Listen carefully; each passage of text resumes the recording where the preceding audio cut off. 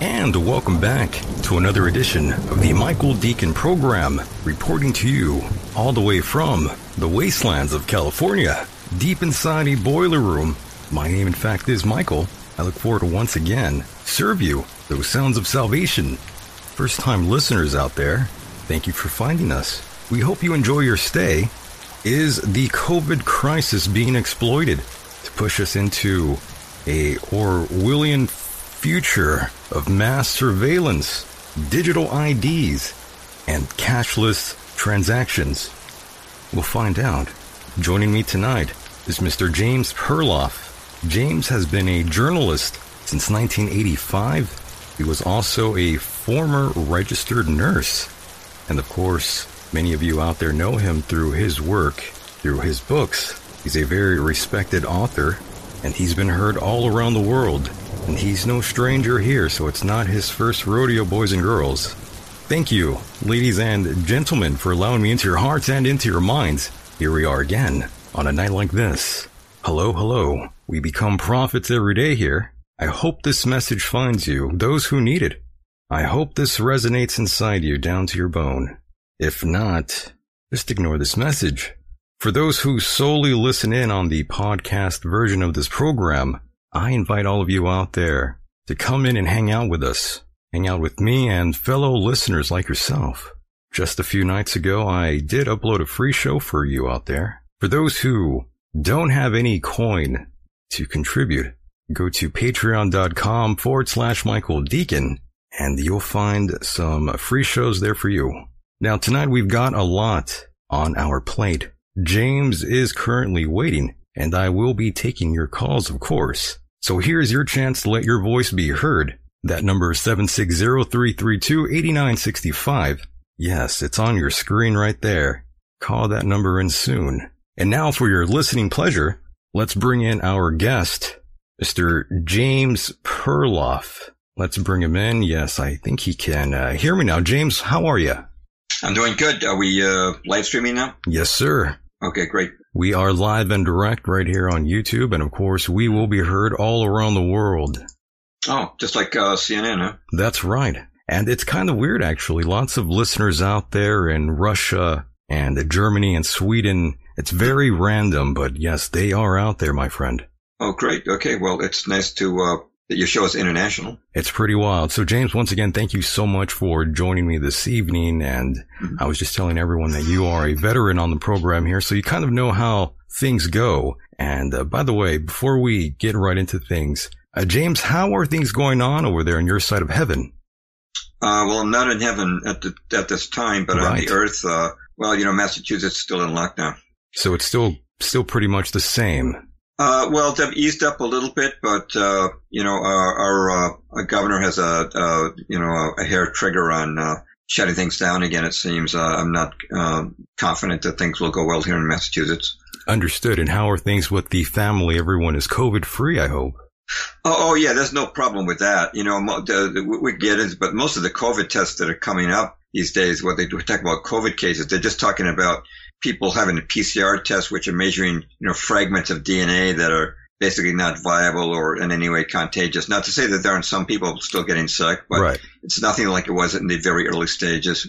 Oh, yeah. Early on, it was pretty wild. I mean, lots of people remember the videos that were posted on Twitter, seeing people fall over on their backs and just falling down in the middle of the street while walking. Just you remember that, right? How about yourself, Michael? How about you and your family members? Actually, everyone's fine out here. No one's sick. Everyone has been sort of hating the way things are with the mask and all. I'm sure you can relate. Everyone is pretty much tired of it. But I know you had written a piece on your blog the very last time we talked, and you were stating how you were sort of concerned about the mental health that the lockdown has had on certain people and just in general with things, how they've turned out so far. And, it reminded me because a gentleman, a good friend of mine, I consider him my best friend. I've known this guy all my life, James, and, he reached out to me asking me if I was depressed. And, that was the first time he's ever shown any concern.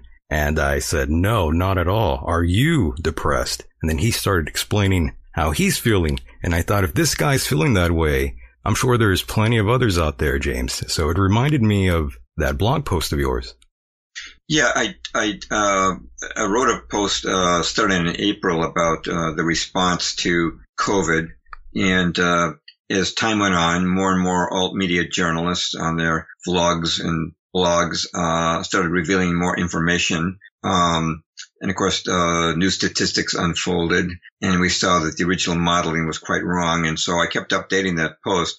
As I continued to update it, the post was getting pretty long, and some people would say, well, I want to go back and see your updates. How to know what's new? And I said, well, okay, I'll put the new stuff in italics with a date. But I think it made it a little confusing for people reading the post the first time. And finally, when the post got really long, I said, you know what? I gotta turn this into a book. For one thing, people don't like to read this book is over 200 pages long. It's called COVID-19 and the Agendas to Come Red Pilled. People don't want to sit down and read a 200-page book online for the most part. The other thing, too, is that I felt it would be good to preserve this information in hard copy. Actually, in my book, you'll find a lot of information that was censored off of YouTube, like Knut Witkowski, the epidemiologist, of excerpts from his interview that was censored on YouTube, and Drs. Erickson and Masihi from Bakersfield, California, who had, over 4 million views, or I think it was maybe 5 million on YouTube before YouTube censored these doctors who had tested more than anybody else, tested for COVID more than anybody else in their region, who were saying the lockdown was not necessary. Anybody who was going against the grain and against the Bill Gates official approved story, was getting censored. So I've taken a lot of those, and if I could find a transcript, I'd use it. If there was no transcript, I'd make a transcript myself. Then I'd take key excerpts. So this book has a lot of material that has been vanished from the internet, although certainly most of them have been backed up on BitChute, and most of the people who made them have taken pains to do that. Right. And the last time you were here, it was several months ago. And basically tonight we will be picking up where we left off. And one of the things that you did mention was the new book, which you can find now on Amazon. The book is titled COVID-19 and the Agendas to Come, Red Pilled. And I like the title, The Agendas to Come. Quite the appropriate title there, James. Yeah, well, I was aware of the fact that if I just called the book COVID-19, right, maybe they'll come up with some new variation, call it COVID-20, and people think, well, the book's out of date. But I added in the Agendas to Come because we're taking a peek at these indications of what they have in mind for the future, such as the cashless society, the global vaccine, the global ID, the contact tracing, things that will be imposed in the New World Order that we've warned about for decades. I myself wrote a book back in 1988, The Shadows of Power, which became a bestseller, largely through the auspices of the John Birch Society, which I was writing for at the time in their magazine, The New American. But we've been talking about the New World Order for a long time, and all of a sudden, 2019, things were still pretty quiet, but all of a sudden in 2020, we see this totalitarian state rapidly approaching if we don't resist it strongly enough. Right. Now, James, before we really jump into things, I was just thinking, I'm sure there's a few listeners out there who have no idea who you might be, James. I thought we can maybe talk about your background just for a few minutes here before we jump right back on course. Oh, sure. Well, I've had two professions in my life. I'm a registered nurse. I'm still licensed as a registered nurse in Massachusetts. I have been one for 45 years, and I actually retired last summer just before the COVID thing broke out. You're a little older now, and a little harder to keep up with the pace of nursing, which is by the way, it's a rough job. Despite those TikTok videos you've seen, sure, that's of the nurses dancing. That's the only time I've ever seen nurses with time on their hands. Usually we work our butts off. That's really a fact. But those were nurses, I believe, who were probably overhired in over anticipation of the false modeling of COVID. The other thing is I've been a journalist since 1985 when I started writing for the New American magazine, and that's my favorite thing. I always favored writing, but actually nursing was a nice balance for me because, nursing is really hands-on, whereas when you're writing, you're like a hermit behind a computer screen, or in the old days behind a typewriter, and you're not in contact with people. But nursing requires a lot of interaction. You're talking to patients and families and doctors, and you're doing a lot of physical work. You're on your feet a lot. And so that was kind of a nice balance for me, to the rather secluded life of being a writer. So I've done both of those things. Wow. For the past 4.5 decades. So you got out right on time then. Yeah, I would say so because the last place I worked, the things are pretty tough. They said they don't have gowns, so they say that they have to wear trash bags every time they go into another patient's room. Oh my God, really? Of course, most of these restrictions are absurd. Not that you don't have to protect someone who's immunocompromised or elderly or vulnerable, but the work has gotten a lot harder for everybody, and I go into retail stores and they have to reduce their staffing. They can't let a full complement of customers in. And I just hear a lot of people suffering, under the unnecessary mandates that have been imposed, especially as the death rates have been plummeting across the country. They could go back up again. We can talk about that. There's reasons to suspect that they will. But right now, we're in a tremendous retreat from the type of situation we were with Wuhan and the initial outbreak in the West. Understood. And by the way, you seem to have a very normal upbringing. Nothing wild happened to you as far as I know. James, I'm just curious, what led you to the medical field in general?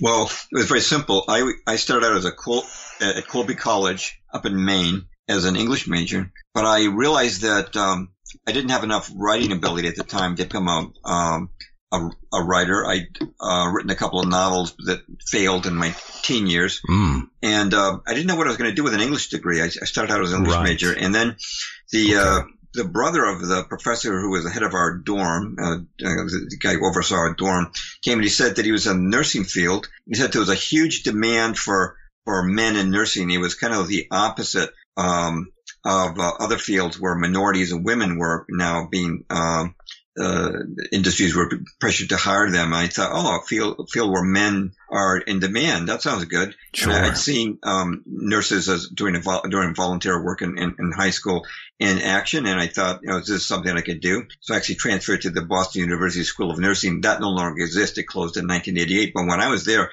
we had a bustling school with over 600 nursing students. So yeah, that's kind of got involved in it. I felt that it was a profession that could secure me a living, and hoped that I would find a time that I become mature enough to become a writer, which took a few more years after that. It took the mid 1980s before that happened. Nice. Okay. And I'm just curious, James, since, I used that photograph of you when you were very young and you look like Jim Morrison. Now I'm wondering, when you first got into Thanks for the compliment. Yes, sir. When you first got into the work there in the field, were you still rocking the facial hair, the sideburns? In the nursing, you had to be pretty, they made you shave. Strict. Okay. And, I had one, nursing supervisor who told me that it was unacceptable for me to wear black shoes. She insisted I wear white shoes. And so I got white shoes, and she said, well, that's nice, but you got to have white socks to go with them. Nurses are pretty strict. The female nurses, had to wear hats back in the day. We're talking about the 1970s. Right. And so things were stricter. Then nurses got kind of lax, and they no longer had to wear the white uniforms anymore. But I actually kind of liked the discipline of the old days. I felt that it was a better reflection on nurses when they were more uniformed up, representing the profession. I thought when they started to dress very casually, it maybe represented more of a casual attitude, but not everybody would agree with that. Some people felt that it was more, patient friendly to dress casually. Understood. And James, you are married, correct? Oh yeah, I'm married. Yeah. Did you meet your wife at the hospital there? Oh no, my wife is from overseas. Oh, okay. She is originally from Taiwan. Oh, that's right. We did talk about that. That's right. And is her family okay out there with, the outbreak?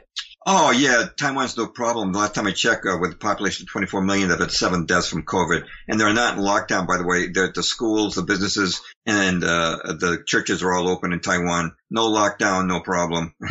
Okay. Very interesting. Now, James, I don't know about you, but I see so many similarities between COVID and 9/11. I see COVID very much like I see 9/11. The 9/11 masquerade, both strangely enough had government intel specifically telling them about the dangers, yet in both instances, the American government sort of allowed it to happen.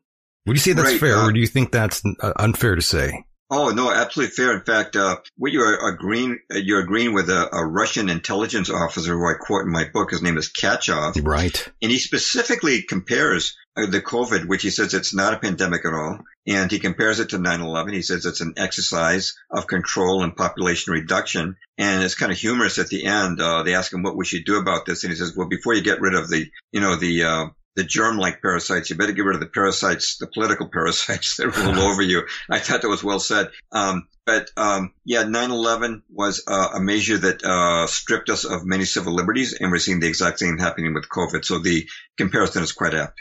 Right. And here we are in 2020, Mr. Perloff, and many Americans out there have a very hard time still, even thinking, even slightly, that the government could have ever lied to them. This has been going on throughout history. One of the first articles I wrote for the New American was in 1986 on Pearl Harbor. I had read John Toland's book called Infamy, and it was amazing how back at the time of the Pearl Harbor attack, I've written on this extensively. I've got a long blog post on it, and as a chapter in my book, 13 Pieces of the Jigsaw.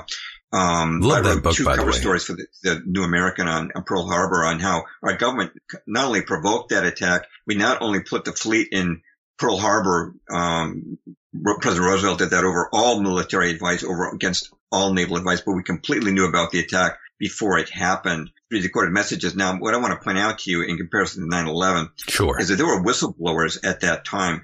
For example, Captain Lawrence Safford, who was our top cryptanalyst, he's awarded the Legion of Merit for his work in cryptography in the Navy Department. He spent years of his life after Pearl Harbor trying to tell people that our government knew. And he saw the documentation. But people would always say, oh, the government would never do that to us. It's the same thing people said after 9/11. But, the government has done that to us again and again. They did it with the Lusitania. They did it with the sinking of the Maine.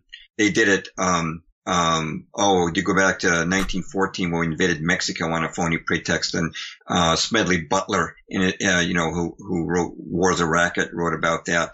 We went into Vietnam on the pretext of Tonkin Gulf, which was an attack that never happened. 58,000 American soldiers died.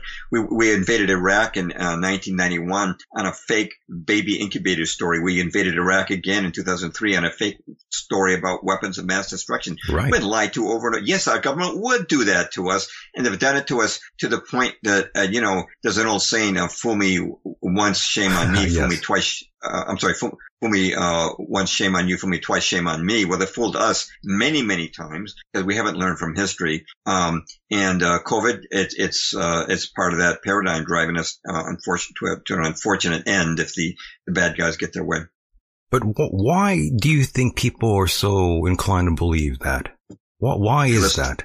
They're stuck in the matrix, and that's all they've known their life. I know people who within their professions are very smart, but when you talk to them about these things, they roll their eyes because as far as their geopolitical information, they've gotten it from mainstream media all their lives. They've never stepped outside that box. They've never stepped outside the matrix, and you try to introduce it. That's why in my books, I try to follow the example of Gary Allen. One thing that Gary Allen wrote in End Day Color Conspiracy, which is the book that woke me up in 1978. In that book, I was very impressed by the fact that he drew a lot of information from a lot of sources. He didn't just rely on a few sources, but many. And I've tried to follow that example. In my current book, COVID-19, and the agendas that come red-pilled, I draw on many sources, and everything is documented. I've got almost 300 endnotes in this book. So if somebody's skeptic says, well, where did that information come from? Isn't that fake news? The information is right there. They can look up. They got the author, the name of the article, the website, the date, and the link. It's right there for people to see. But I always feel that's very important to have a bulk of information. And one of my books is called 13 Pieces of the Jigsaw. I compare this to a jigsaw puzzle because if you talk to a person about a single issue like 9/11, they'll give you that standard response. Well, the government would never do that to us, and if they did, the media would tell us. Right. Well, it's important to show people the entire picture. So in my books, I've tried to show people the big picture. I've tried to show them a lot of information. I've tried to show them how the media is controlled, how the government is controlled, how false flags have been a pattern throughout history. Because if you show just one piece of a jigsaw puzzle, it's just like a piece of color. But if you put the whole jigsaw puzzle together, now it forms a recognizable picture. And that's what I try to do in my writing. And that's what I've tried to do specifically with the COVID-19 issue in my newest book. Yes. All throughout history, if you look back through time, you'll see that there's a pattern in this. You'll see that there's a clear pattern. Yeah. A pattern that's been driving us towards a Luciferian state. We've seen it domestically. All these new normals. Like suddenly gay marriage was a new normal, and transgenderism was a new normal, and now they've got us having masks and social distance as a new normal. And this is top-down stuff. I mean, it's not grassroots that brought transgenderism around. You have to change a society. It has to be from the top down. It's the powers that be.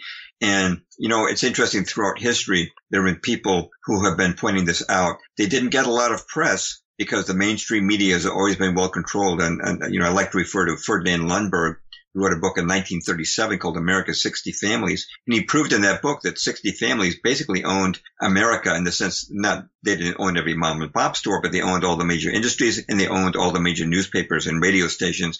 And this was a conspiracy theory on the part of Lundberg. He documented it. He had the financial records. He showed it was true.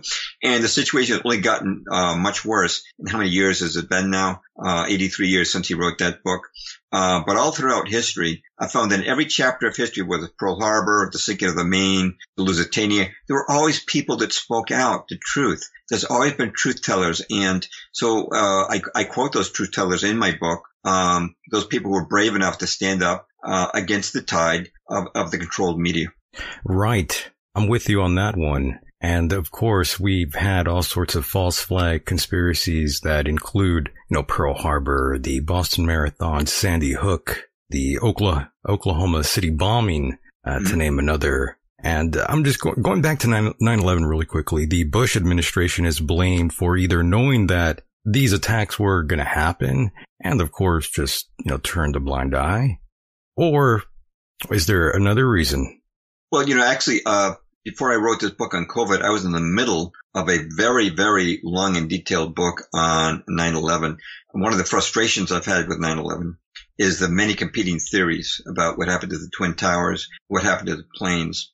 And I've written some blog posts on 9/11, but although I interviewed some really great people, pilots and people with a lot of knowledge in those articles, I regret that I fell too much in the area of speculation myself, and I realized I need to step back in writing this book and make sure that just to add context to that, you were spending a great amount of time working on this 9/11 book before the outbreak, if I recall. Yeah, and the reason I stopped writing the book on 9/11, I said, this COVID is taking precedent over 9/11 at this point.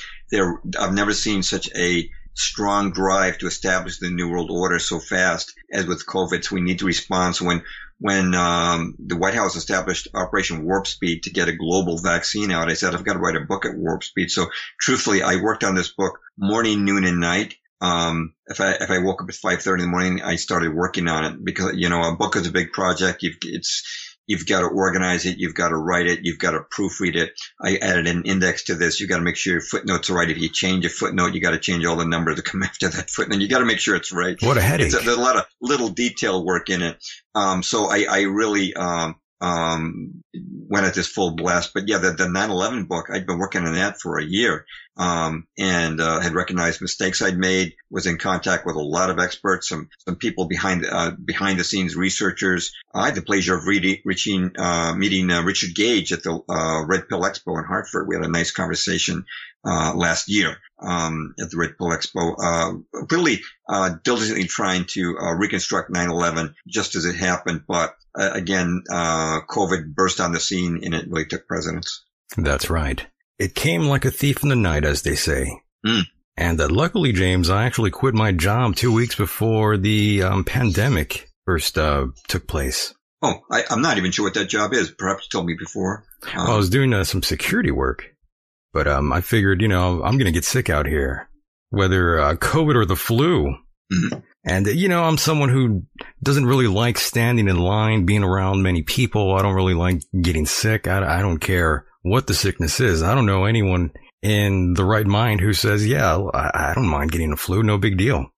Oh no, I don't know a single person who enjoys getting sick. I don't know anyone either. One of the ironies of vaccines is that we're actually injecting ourselves with the sickness. We're injecting ourselves with, if they give you, a flu shot, they're injecting you with flu. It's simply been attenuated. This goes back in time. This is a very dangerous thing to inject a virus or multiple viruses, as in some of the shots they're giving to children these days, like the MMR vaccine or the DPT shot. They give you 3 at once. Something your immune system is not designed to handle, and bypassing your normal immune response by injecting it under the skin. It's craziness. And I was vaccine injured as a child myself. It was a long time before I woke up to that.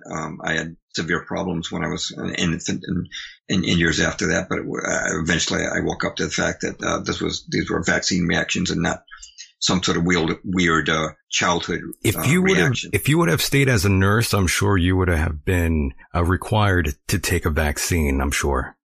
I'm not sure on my company, but they were not making it mandatory for us to take a vaccine, only recommended. This is as of last year. Although in the patient population, particular population I was working with at that time last year, it was required that the patients take it. Now this may have changed since on my last job venue. Since I was there, I wouldn't be surprised. Yeah, I'm thinking people that work in the hospital, first responders, law enforcement. I'm thinking all of these folks will definitely be required to be vaccinated for sure. I mean, everyone eventually, they're going to want all of us to be vaccinated. I mean, that's going to be our global ID, as you talk about. Yeah, it's really a very dangerous scenario because they're working on vaccines that have never been used on humans before. We're talking about companies like Inovio and Moderna that are developing what's called DNA and messenger RNA vaccines that actually will, it may seem slight, but they're changing your genetic makeup. They're giving new instructions to your genetic code. In fact, Tal Zaks, who is the chief medical officer of Moderna in Cambridge, Massachusetts, actually did a TED Talk, and he said, what we're doing is hacking the software of life. In other words, by software, he means the DNA. We're going to hack into your software. God didn't make it right. He didn't use these words, but that's his implication, is God didn't make your DNA right, so we're going to change it so that you now can produce antibodies to fight COVID. This is really dangerous stuff. They're skipping animal trials. They're making it at warp speed. And you have a chapter in my book. It's called 8 Reasons Why We Don't Need a COVID vaccine, and that's not including hydroxychloroquine, which I have another chapter on. And that's in the new book, correct? Oh, the new one. Okay, go ahead. Yeah. Well, one of the reasons we don't need a COVID vaccine is, the CDC has been relying on inflated death stats, but even as far back as May 22nd, the CDC acknowledged that the death rate from COVID in America is only 0.26%. Now that means that 99.74%, even accepting that that's a low rate actually that the CDC is giving you because they use very inflated death rates, which we can get into. But without a vaccine, 99.74% of all people, according to the CDC itself, survive COVID. So why in the world should we have a mandatory vaccine at warp speed? And we've never had a DNA RNA vaccine in history. None has ever worked before. This is craziness. This is kind of the craziness and the departure from logic that we're seeing with our government and with the media modules who support this. It sounds like man is playing God again. That's exactly what they're doing. In fact, now this is fairly heady, and I don't get into this in my book because I'm just trying to stick to the current science. But if you go back in time, biblically to the days of the flood, I used to think that the flood of Noah was just a child's fairy tale, for Sunday school. But then I wrote in 1999, I published a book called Tornado in a Junkyard. The Relentless Myth of Darwinism, and I looked at all the physical evidence against Darwin's theory. It was amazing, and I found that there really was a flood on the Earth. 75% of the Earth's rock is sedimentary, meaning it's chiefly deposited by water, and we've got hundreds of billions of fossils on the Earth. And why is that? For most animals, when they die, will decay rapidly or be eaten by predators. But you've got hundreds of billions of fossils, which means they were covered by sediment rapidly. This is very strong physical evidence for the flood of Noah, which, by the way, there are more than 200 cultures which have a legend of the flood. And but if you go to the reasons for the flood, if you look at the book of Genesis in the Bible, chapter 6, it talks about giants in the earth and how there was a union between the sons of God, which means angels, and the sons of men. There was transhumanism taking place. And if you go to the extra biblical books, and I know a lot of Christians don't like to do that, but these are still important historical documents. I would talk about the book of Enoch, which is quoted in the Bible, and the books of Jubilees and Jasher, which are referenced in the Bible. They talk about the immense transhumanism. In fact, since a lot of people probably haven't heard this, let me just quote from those books. Yeah, go ahead.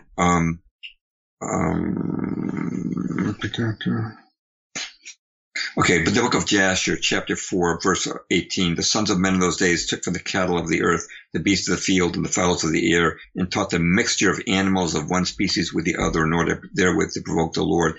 And God saw that the whole earth and that it was corrupt, for all flesh had corrupted its ways upon earth, all men and all animals.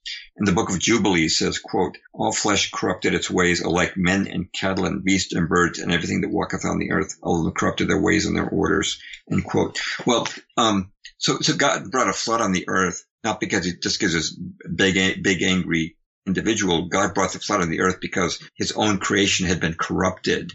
There was transhumanism taking place. There was transspeciesism, to coin a phrase. And God basically had to reboot the planet, to bring back the creation the way he made it.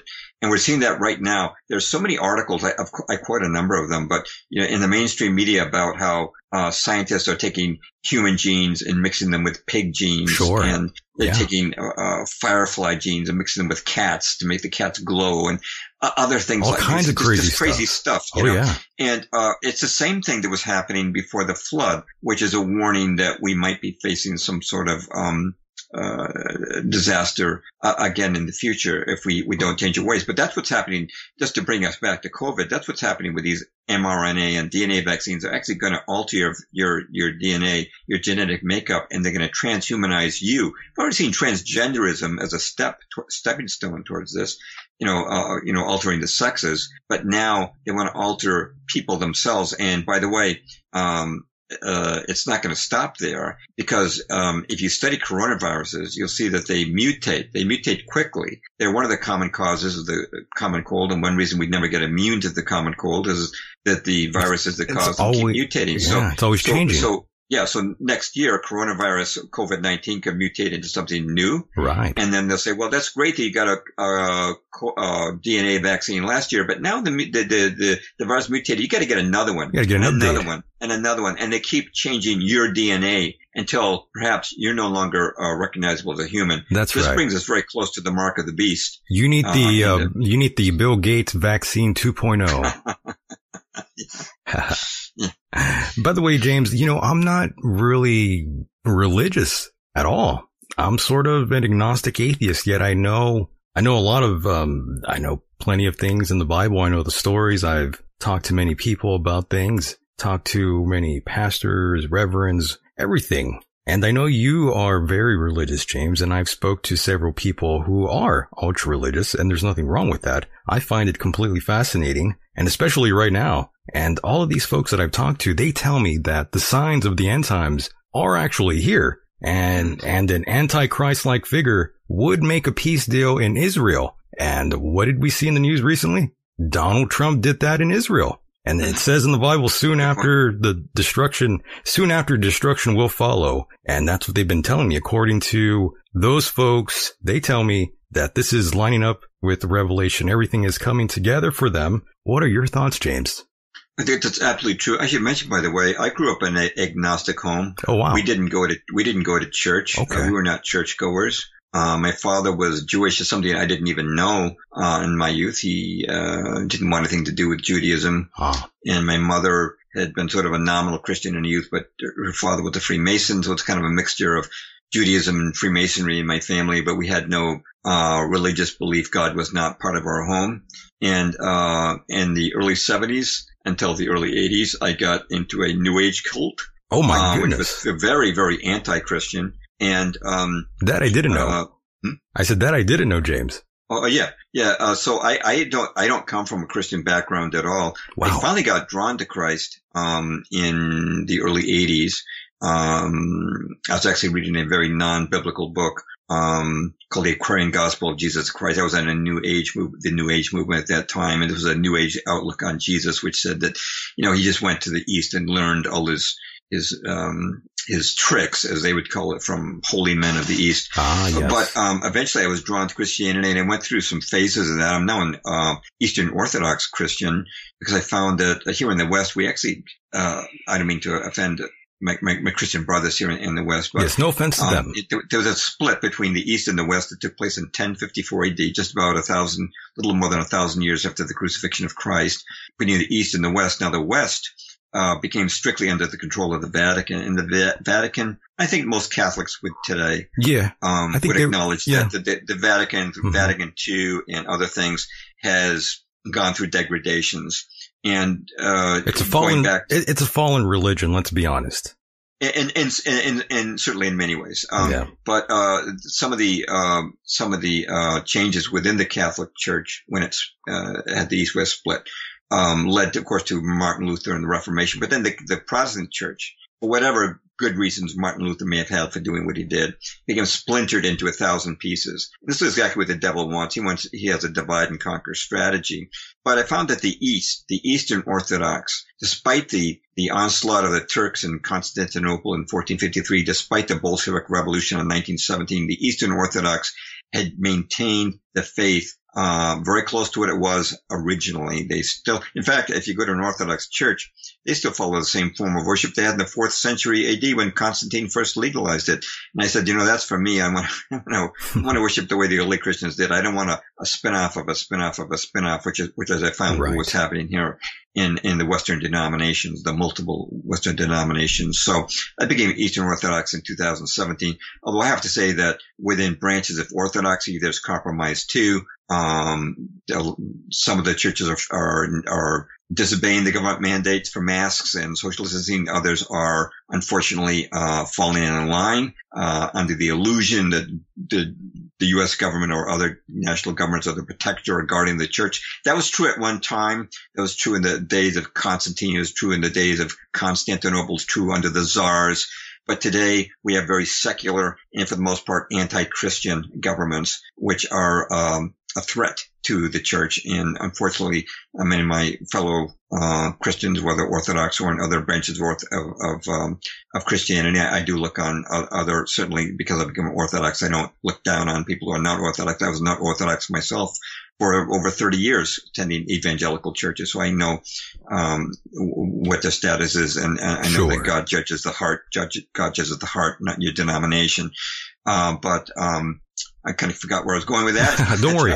That's a little bit. Yeah, I just want to let people know basically that I myself started out as an atheist agnostic, someone who ridiculed Christianity, then got into the New Age movement for a full decade before I came to Christ, and sort of gradually matured in my views. I started to look at the fallacies of Christian Zionism and some of the other things that were going on in the Western churches. So you were like a militant atheist at one time.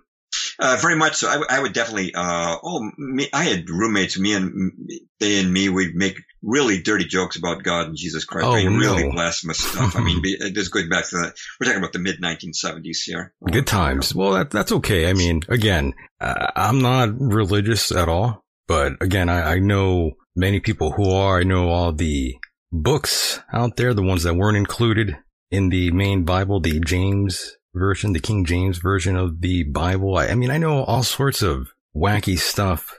Let's not get into that, but going back to religion, and I know that has always been under attack. I myself, like I said, am non-religious. I don't believe in any deity, but I respect everyone's religion. People are going to do whatever they want, and they sure as hell are going to believe whatever they want. But I'm someone who's going to defend your right to worship whatever God you choose to believe in, because I'm quite considerate, and I believe in freedom, not just for me, but for all of you out there. Well, you're doing a lot more than a lot of our Democrat leaders here in the United States, who would love to stomp out religion altogether. It's been getting stomped on for a long time. My personal observation, and this is from personal experience, as well as studying history, was America had a golden age. It was from 53 to 63. We had no wars between Korea and Vietnam. The nation was prospering. We were unified as a country. I mean, sure, the Democrats would argue with the Republicans, but it was no big deal. But we were doing really well. We were united as a nation. Things were good. They weren't good for everyone, just for sure. I mean, I've talked to black people and say, well, that was a bad era for, discrimination against blacks. I mean, it wasn't good for everyone. But basically, America as a whole was in a golden era. And then in 1963, some things happened. One was that the Supreme Court, which had 5 out of 9 Freemasons on board. So they had the Freemasons were part of the New World Order, had control of the Supreme Court, and they outlawed school prayer and the reading of the Bible in 1962 and 63. And according to Father Malachi Martin, the Vatican enthroned Lucifer, actually enthroned him in July 17th, 1963. And then in November of 1963, I started to see things happen around me. My classmates began to act demonically, guys who I'd grown up with in elementary school who'd been, really good kids. And of course, in November the 22nd, President Kennedy was assassinated, and all of a sudden the Beatles came on board early 64, and Tonkin Gold came on board, and the Vietnam War. Bigger than Jesus Christ, they said. Yeah, that's what John Lennon said. And so between 63 and 69, we actually transformed from what I call a Leave It to Beaver culture to a Woodstock culture. The whole country changed in a span of 6 years. Yeah, it was sexual revolution. It was truly amazing. Right. Yeah, and it was satanic, and the culture was being driven by the music and by the TV, which they finally, once they had 63, we had 91% of all homes had TVs. They were waiting for that. They were waiting for the point that they had the TVs in all the homes, so that then they could really start to propagandize. And that's when they took off Father Knows Best, and they took off Leave It to Beaver, and all of a sudden they started introducing new social ideas on TV as well as in the music. And they success in Hollywood, of course, with the movies. And so they successfully transformed the society into what we see today, where it's really, I consider this a Luciferian culture at this point. It's not we have a lot of good Christians as a country, but I wouldn't say Christians are running at this point. But I sort of gotten off the track. That's okay, but even I can. That's okay though. That's history. Yeah. You're not wrong though with what you're saying. Even as someone who's not religious, I agree with you wholeheartedly. I'm right there with you. Well, just one marker of that. I was talking about 63. That was a year things really changed dramatically. And 1963. Starting that year, SAT scores started to drop. You know what? They dropped every single year until 1981, 18 straight years. And that's an indicator that something wrong was happening in America. And I think they probably bumped up a little bit in 1981 because Ronald Reagan was president. Not that I'm a big Reagan fan, but he sort of kind of restoring pride in America, and people started to feel about some pride in being Americans again, and a little bit of self-respect came back during the 80s, and I think that's why one reason why the SAT scores started to bump up. Although they also say that they dumbed them down a little bit too as a test, but yeah, there are a lot of markers that you can clearly see, and even Anton LaVey, the founder of the Church of Satan, said it was the TVs that did it. The TVs became the new altar. The TV, the rabbit ears on the TV set replaced the altar of the churches, and that people became, they boiled the frog, and the culture was changed without people even knowing it happened. So it's true. It's true. He's not wrong. I've got an article, on my website, jamesperloff.com, called Why There Was a Golden Age of Television. They were waiting for the TVs to get in virtually every home, and then they started to change the content of the TV. That's also a chapter in my book, 13 Pieces of the Jigsaw. But what we're looking at with COVID is sort of sort of an end game where they're starting to bring to fruition the totalitarian satanic state that they've been aiming at, filled with 5G control grid and a police state and population reduction. All the things that they've been boasting of for decades are now seemingly coming to fruition. This is why I had to write the book, COVID-19 and the Agendas to Come, Red Pill. That's right. And you can find that at Amazon.com. And of course, since the last time we spoke, James, has your position on COVID at all altered? I was gonna burp there. My bad. That's okay.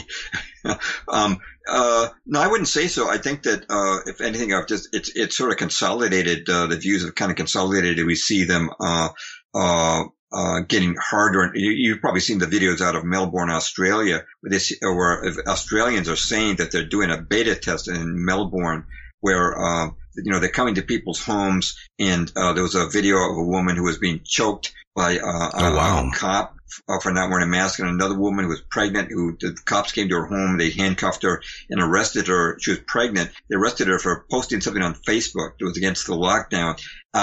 It's severe, and they say that the premier of Victoria, which is the state that Melbourne is in, down in Australia, he's gone to, I've heard he's actually gone to the hiding because there's death threats against him. And the way one Australian explained it is there's a mentality that if you're going to kill me, on the way out, I'm going to take you with me. And so I think they're testing it down there to see just how far they can push the people. But you've seen it in America, the violation of our civil liberties. I mean, I give examples in my book, like the woman in Brooklyn, a mother with a toddler who was thrown on the floor by several cops in a Brooklyn subway station, not because she wasn't wearing a mask, because she didn't have it on right. And people are being arrested for going to church. People are encouraged to snitch on their neighbors. And even as the death rates go on, and this is true in America and it's true in foreign countries. Sorry, my computer screen went blank for a minute just because I probably haven't touched any key for a while. That's right. Now we're back. Okay.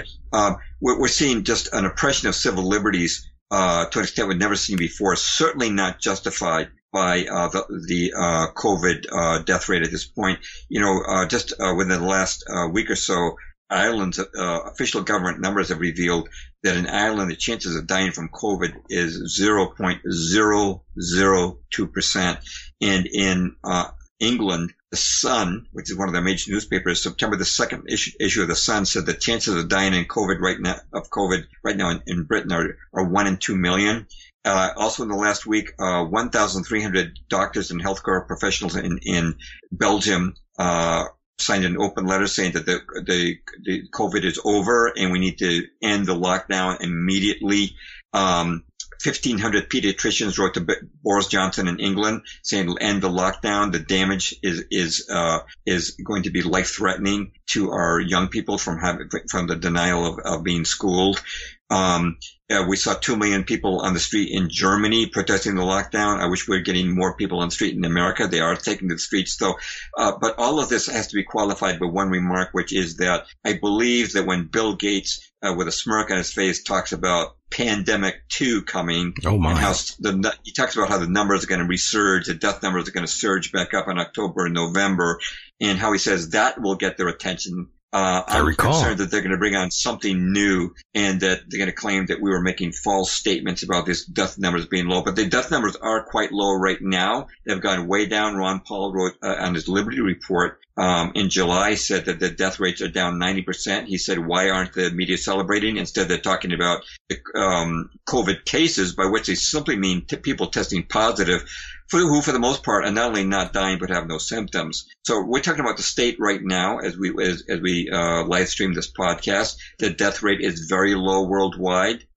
Sweden has plummeted. England has plummeted. There's no justification for lockdowns at this point. We should be getting back to normal. But I am concerned that they're going to release something new, either a new bioweapon or some kind of type of food poisoning, or they're going to turn on 5G full force because, the COVID, despite the economic distresses of the COVID, nothing has slowed down the deployment of 5G, which we already know that 4G is peer-reviewed scientific studies have shown that 4G causes cancer, heart irregularities, DNA damage, lowered sperm counts, and all these many other problems we're seeing around the world.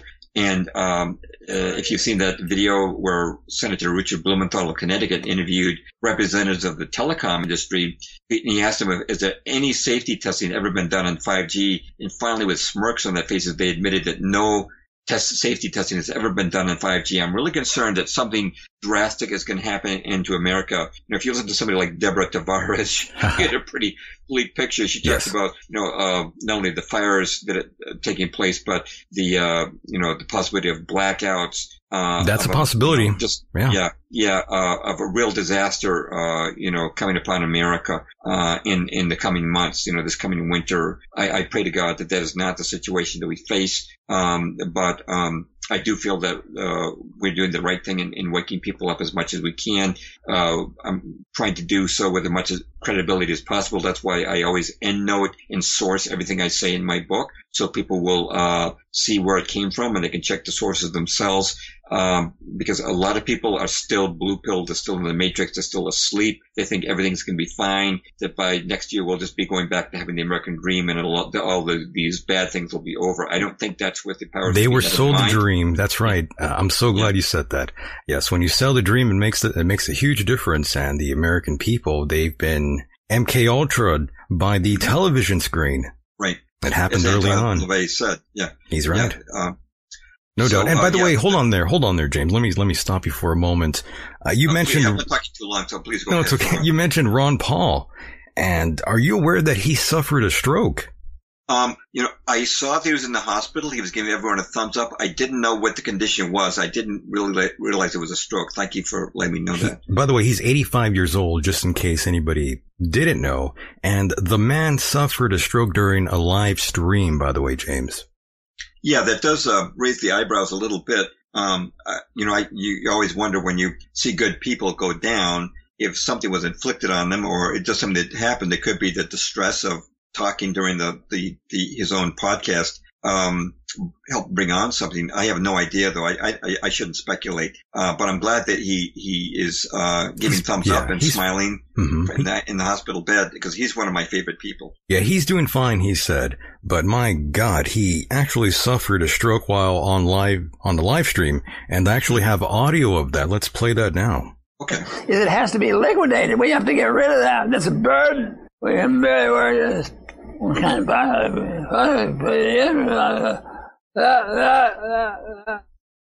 It's Dr. Paul?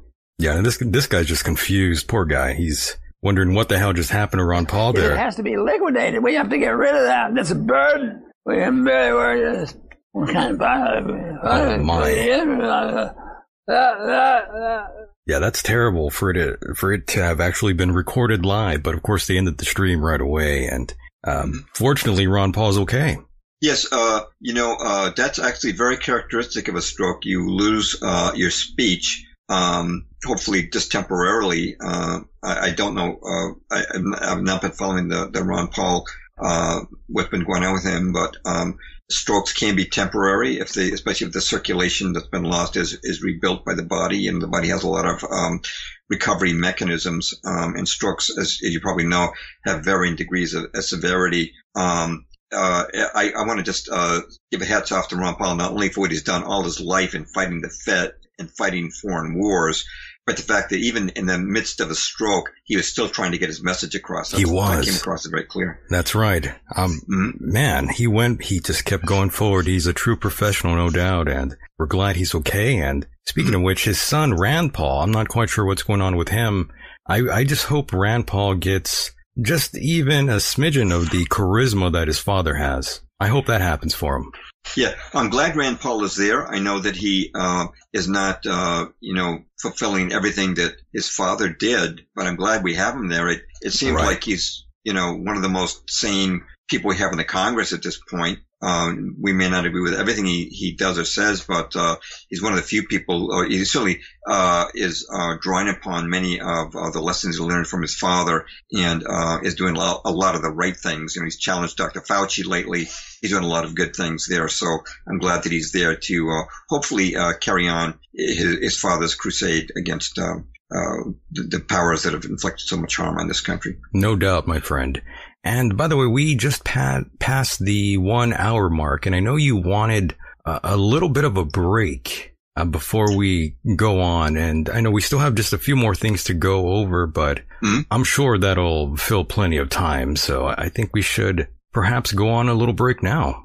Okay. That sounds like a good idea. I always feel like do a little better if we do a long show, if we take a break in the middle just to stretch the legs and, I'll take a breather. So I'll rest the voice for a moment. So I think that would be a good idea. Yep. So, how long shall we tell our live stream audience, we'll be gone? We'll be gone for at least, 6-7 minutes at the most. That'd be good enough time for them to go to the restroom, go to the kitchen, all that jazz. Oh, sure. Okay. All right. So I'll put I'll mute my microphone and, I'll be back in, those 6 minutes, something like that. Yeah.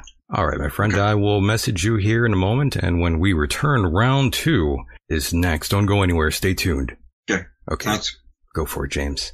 Yes, ladies and gentlemen, you heard us correct. We are going to go on a little break, and when we return, round 2 is next. Don't go anywhere. Stay tuned. But yes, actually go to the bathroom if you need to take a bit of a piss. Now is the time to do so. And yes, thank you, Jesus. I'm so glad Lilith has returned to moderate the chat room there. We've had lots of wild animals out there. Thank you so much, Lilith, for controlling the chat. Stay tuned. Don't go anywhere.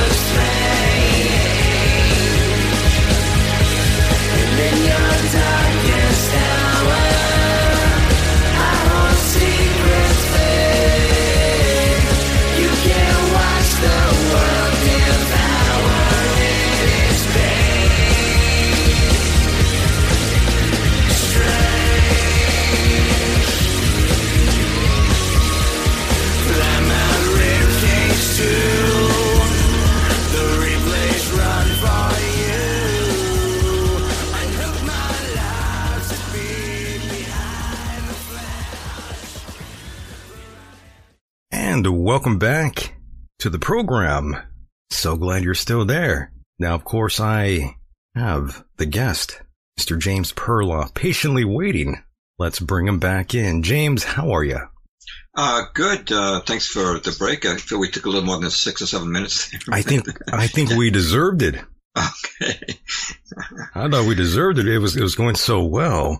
And of course, I'm glad you are back and feeling refreshed. I hope everyone is feeling much better from that break. And during the break, I actually got a message wondering what the statistics were out here where I'm located. I'm actually out here in Southern California, for those that don't know, in a very small town called El Centro, California.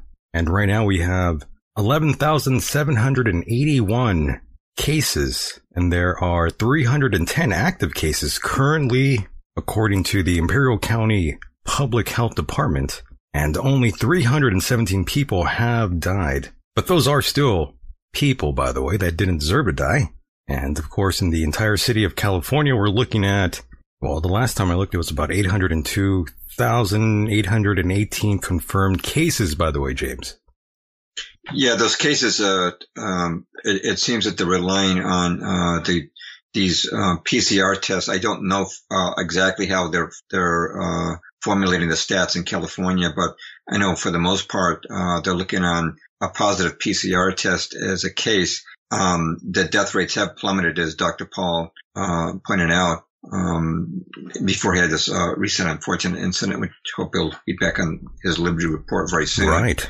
But Dr. Beta Stadler, who was the former head of the Institute of Immunology in Bern, Switzerland, I quote him in my book, and he says that all the PCR test is doing is showing a few fragments of DNA which you may have encountered from this virus in the past. He says it does not mean you're active or you're infectious. And actually, the New York Times, in their August 29th issue, said basically the same thing as Stadler. They said that up to 90% of the test may be meaningless, and that the PCR test does not mean you are infectious or a threat to other people. So these tests are, and these statistics are starting to really, they're having to backpedal. Even the mainstream media is admitting the fallacies that are going on now. They've tried to prop this thing up in order to continue the lockdowns, is basically what they're trying to do. which is no justification for at this point. But I always put that with the asterisk that the death rates may climb back up based on the hints we've been getting, especially from Bill Gates, about this pandemic too. I'm definitely concerned about that. Yes, the experts, they definitely are warning of a coming surge of COVID-19 cases spread throughout the states. We are seeing cases pop up around the world again. And of course, Florida, they're opening up back again, and they are seeing a meteoric rise in cases right now, yet again. But there was controversy about that. There was Fox News covered this, that there were certain testing centers that reporting 100% positive. This could not, it couldn't be that you had 100% people positive. It appears that there's motivation for these positive reports. Ron Paul pointed this out himself, by the way, that in his own state of Texas, that there were a tremendous number of reports of positive cases at hospitals. I quote him in my book. He talks about the fact that the 4 hospital directors had to hold a joint press conference to say that there was no COVID crisis in Texas. But Dr. Paul pointed out that because hospitals are rewarded if they report a COVID case, you've probably seen the interview with Dr. Scott Jensen. We talked about how hospitals are rewarded if they have $39,000 for a ventilator and $13,000 for a COVID case. And Dr. Paul points out that if you reward somebody, you get more of it. So that's right. There's a lot of it's problematic, these reports of this increase in cases. It seems like they are trying to keep the lockdown going with hyperinflated stats. Well, we weren't ready. We weren't ready either, James, I would have to say. I'm sorry, say that again? We weren't ready at all for this sort of scenario. No, I don't know anybody in the alternative media who was expecting a medical-based lockdown last year, that would be forthcoming. Now that as we look back at, Event 201 and the Crimson Contagion exercise and Netflix running the series called Pandemic.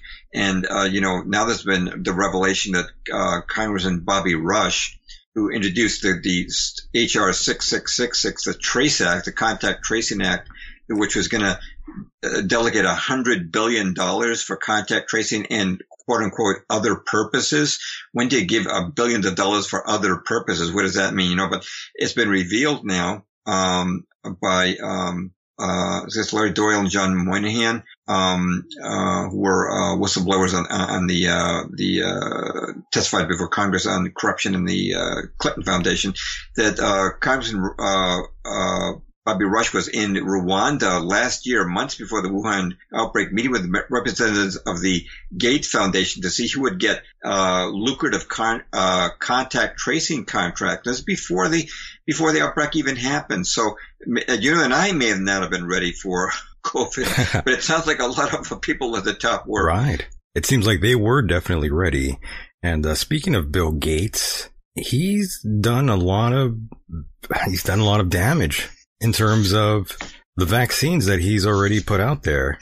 Well, I do quote Robert F. Kennedy, who's getting a lot of respect these days, and he's been on top of Gates's work. And why don't I just quote a post that he had on the damage that Bill Gates has done. Of course, Robert F. Kennedy is the nephew of the assassinated President John F. Kennedy, as well as the son of the assassinated Senator Robert Kennedy.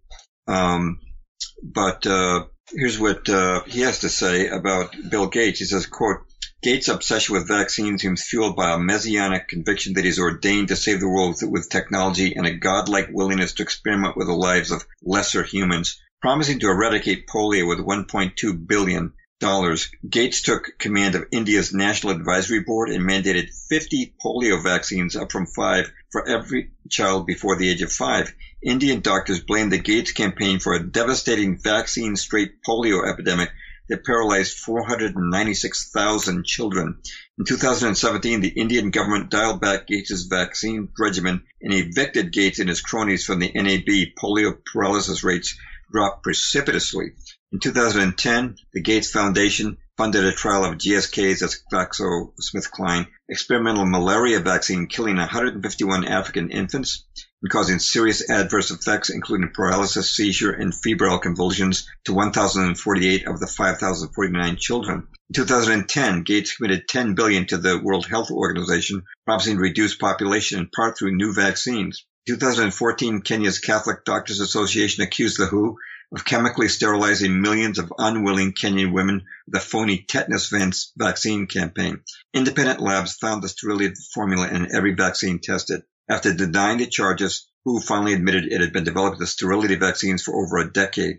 2017 study showed that WHO's popular DTP vaccine is killing more Africans than the disease it intends to prevent. Vaccinated girls suffered 10 times the death rate of unvaccinated children. Gates and the WHO refused to recall the lethal vaccine which WHO forces upon millions of African children annually.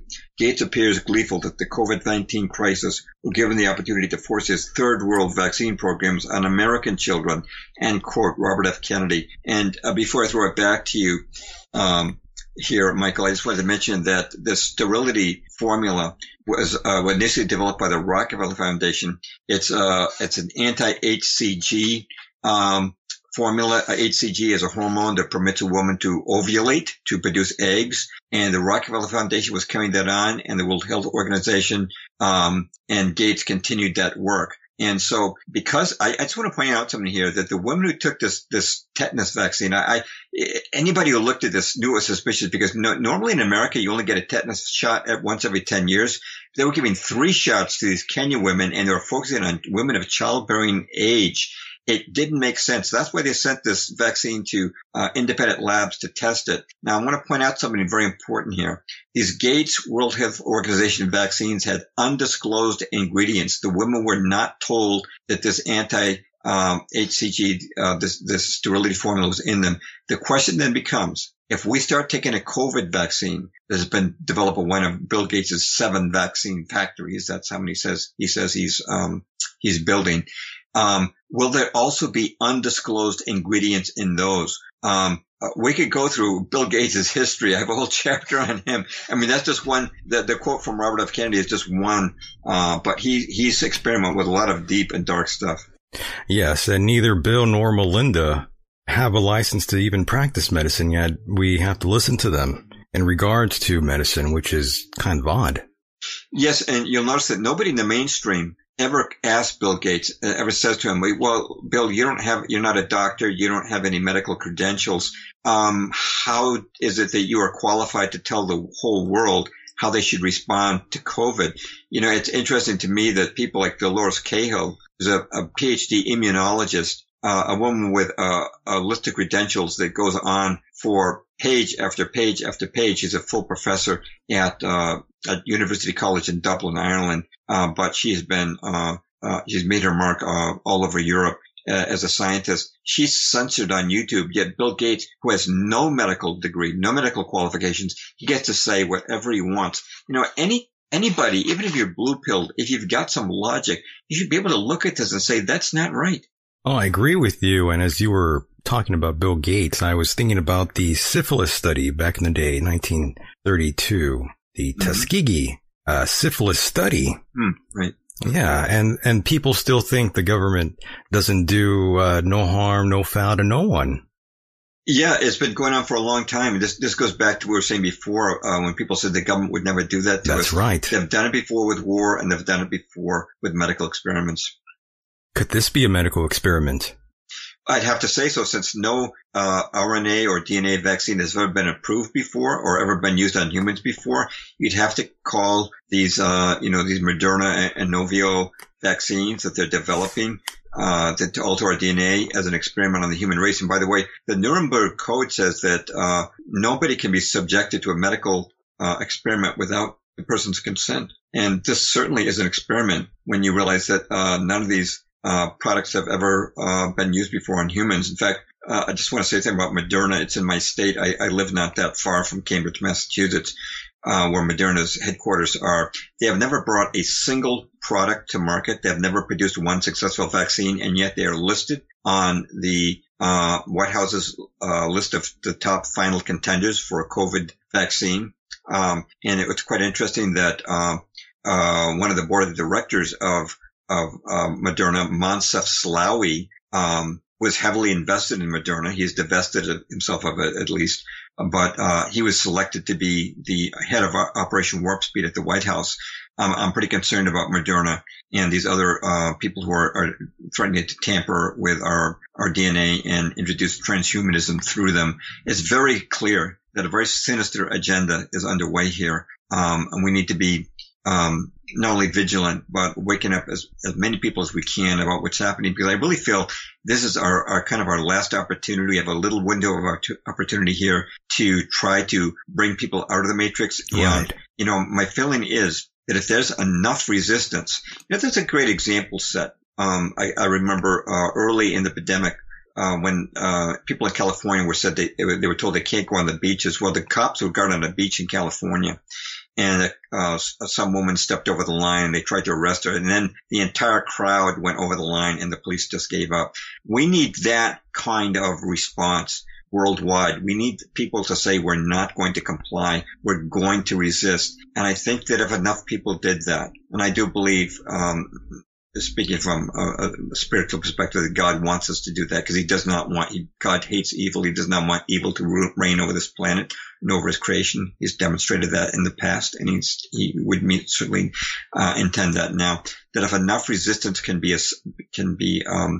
attained, that just maybe we'll be fortunate and they will go back, they'll call this thing off and go back to the drawing board and come up with a different plan. I'd like to see that happen, but I don't feel optimistic at this moment. But I do end my book with a chapter called Hope and Encouragement, where I point out that not only does the Bible end with a Christ, not the Antichrist, but I give many examples of religious leaders, policemen, doctors, political leaders, the demonstrations that have taken place across the planet. I try to give people some encouragement and show that, yeah, people are fighting back. You're not alone in this. It may feel like it at times, but there's many other people around the world who are awakening. There's sort of a great awakening taking place because they've put their foot on the accelerator instead of boiling the frog, and this could backfire on them. No doubt. Now let me talk to you for a moment here. Look, you're a pretty intelligent man, and when you see the cases are going up, you yourself are not a young man. And even if you were, you're not bulletproof. You're not immune to this virus. None of us are. Sure, the older generations are badly affected, but those that do survive, it certainly does a number to the lungs and the heart, apparently. Very much like the first responders on 9/11. Mm. Obviously, obviously you don't want to catch any of this virus, this man-made virus. Correct, James?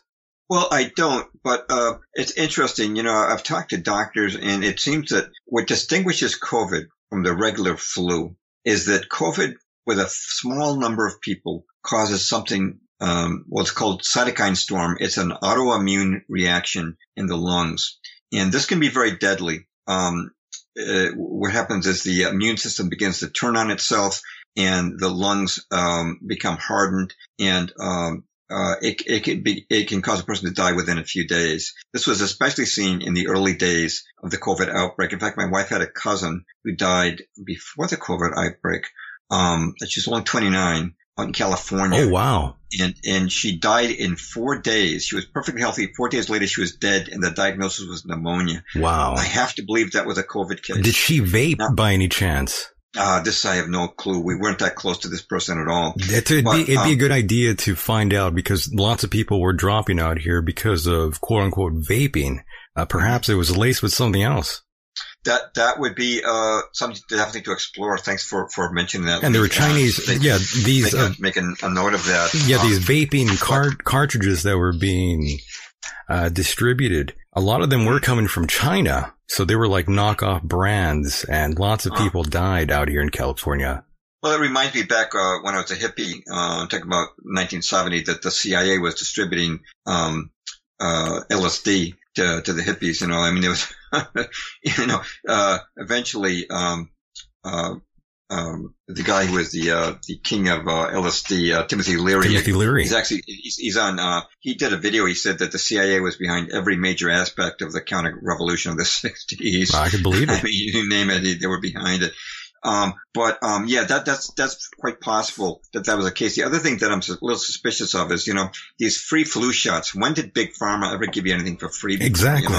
They don't give out freebies, but they give free flu shots. Now, there's an interesting quote I have in my book from Robert F. Kennedy where he talks about how when the SARS epidemic struck, when SARS struck a few years ago, they tried to develop a SARS vaccine, but it caused in the animals, they were doing it on ferrets because ferrets have lungs that are comparable to humans more so than other animals. The ferrets got this big antibody response from the vaccine, but then when they were confronted with the actual virus, they got the cytokine storm. They went into an autoimmune reaction and died. And I would love to see the stats on the people who, honest collection of statistics on people who had the cytokine storm from COVID, whether or not how much they were vaccinated. Because, my experience is that people who get the autoimmune response, the Lou Gehrig's disease, the Guillain-Barré syndrome, the other thing, autoimmune response, it could be from various poisons, but vaccines seem to be the primary suspect in these things. I'd like to see how many of those people who got the COVID autoimmune response were people who had been overly vaccinated. Dr. Judy Mikovits, Dr. Dolores Cahill, Dr. Rashid Buttar have been talking about this possibility. I am suspicious of that. So I want to stress again that COVID was serious, especially in its early stages. It may still be afflicting people now, and we don't know what kind of variation we may see come to fall with this quote-unquote pandemic too. But those would be some of my responses to that. Understood. Now let's get back into the conspiracy angle here for a moment. I believe this virus was bioengineered. Do you feel that way, James? Well, I have a chapter. The book is divided into 5 sections. My book, COVID-19, The Agendas to Come, Red Pill, is divided into 5 sections. The third section, the middle section, is called Theories About the Nature of COVID. And first I give the mainstream narrative, the bat soup in Wuhan and the seafood market, all of that. And then I give the bioweapon theory, and there are a lot of people who believe in the bioweapon theory. That includes Dr. Shiva Adulari, who has 4 degrees from MIT. It includes Dr. Francis Boyle, who drafted the American language for the Bioweapons Convention, signed into law by Congress. It includes Dr. Luc Montagnier, who won the Nobel Prize for discovering the AIDS virus. It includes Dr. Buttar, and there was even discussion in Nature magazine in 2015 about how the NIH, which Dr. Fauci's agency is a branch of, had imposed a moratorium on biochemical weapons development, but they made an exception for the level 3 bioweapons lab at Chapel Hill, North Carolina, and they were working on SARS specimens taken from Fort Detrick, where we keep our biochemical weapon supplies.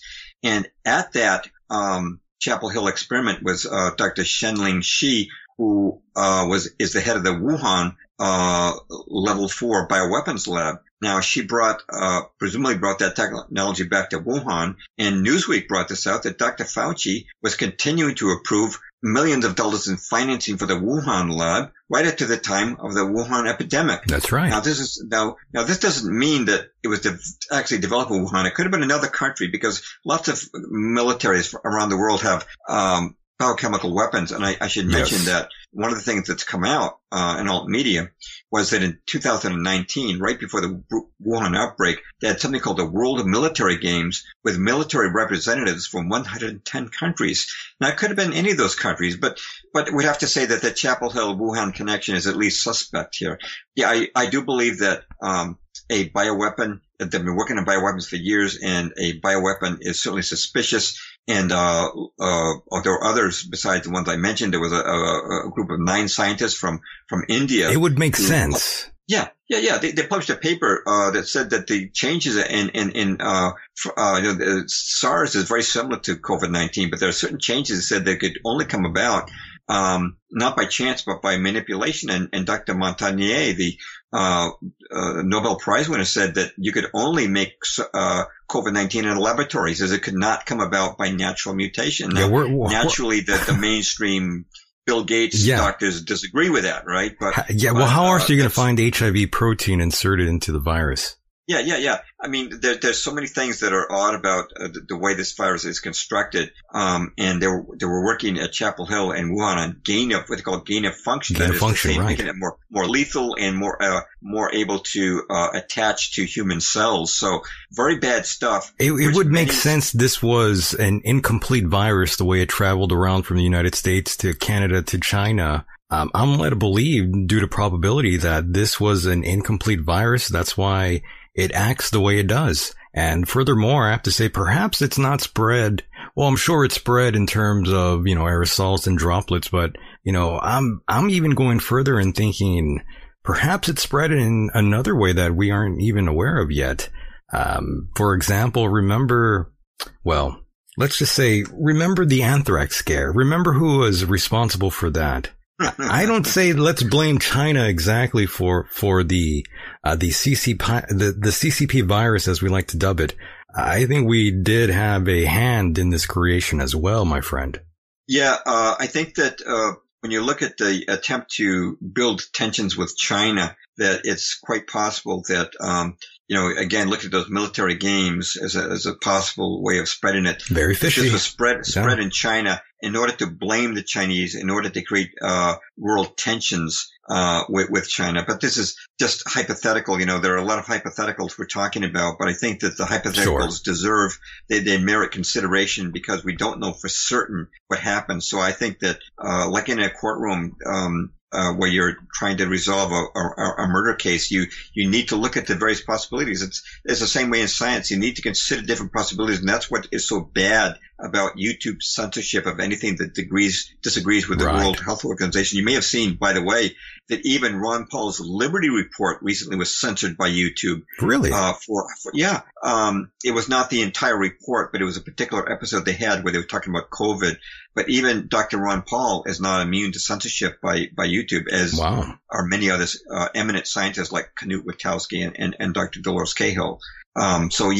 Bioweapon is certainly a possibility. And of course, David Icke, who had millions of views with his London Real interview, talked about the possibility of 5G playing a role in COVID. But that was censored. But I do have a chapter in my book on the 5G theory, and I quote people both for and against that, because I'm trying to give voice to as many people as possible, because I don't know the answers. Yeah, we don't know. That's true. Yeah, I don't know all the answers, but I think that we should be considering the possibilities in an effort to get to the truth about this. Well, James, if you told me the end times was going to require us being sequestered wearing our pajamas, I would have thought you were full of shit.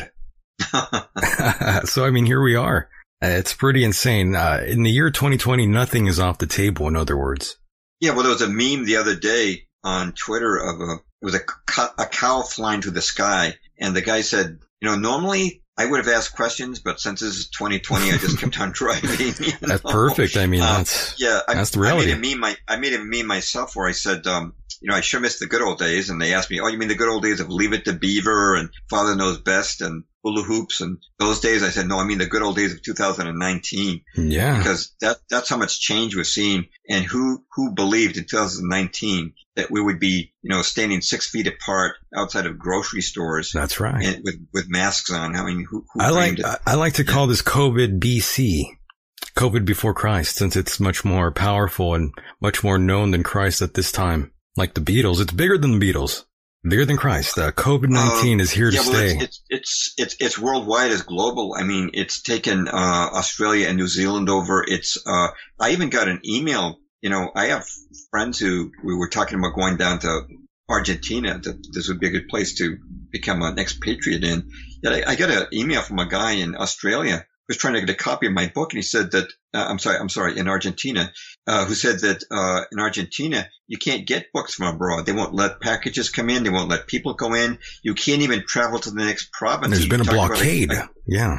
He said that there was a guy his daughter was dying from cancer, but he was turned away at the border of the next province. He wasn't trying to leave the country just to go to the next province in Argentina. That's rough. So this is worldwide, except for a few exceptions like Sweden and Belarus. A few countries have resisted it, but it's amazing. I guess you might say the powers that be are flexing their muscles and demonstrating just how much control they have acquired over the world's population, especially through the central banks. And that's one of the reasons why I believe that this virus was man-made and incomplete. The way it only affects a certain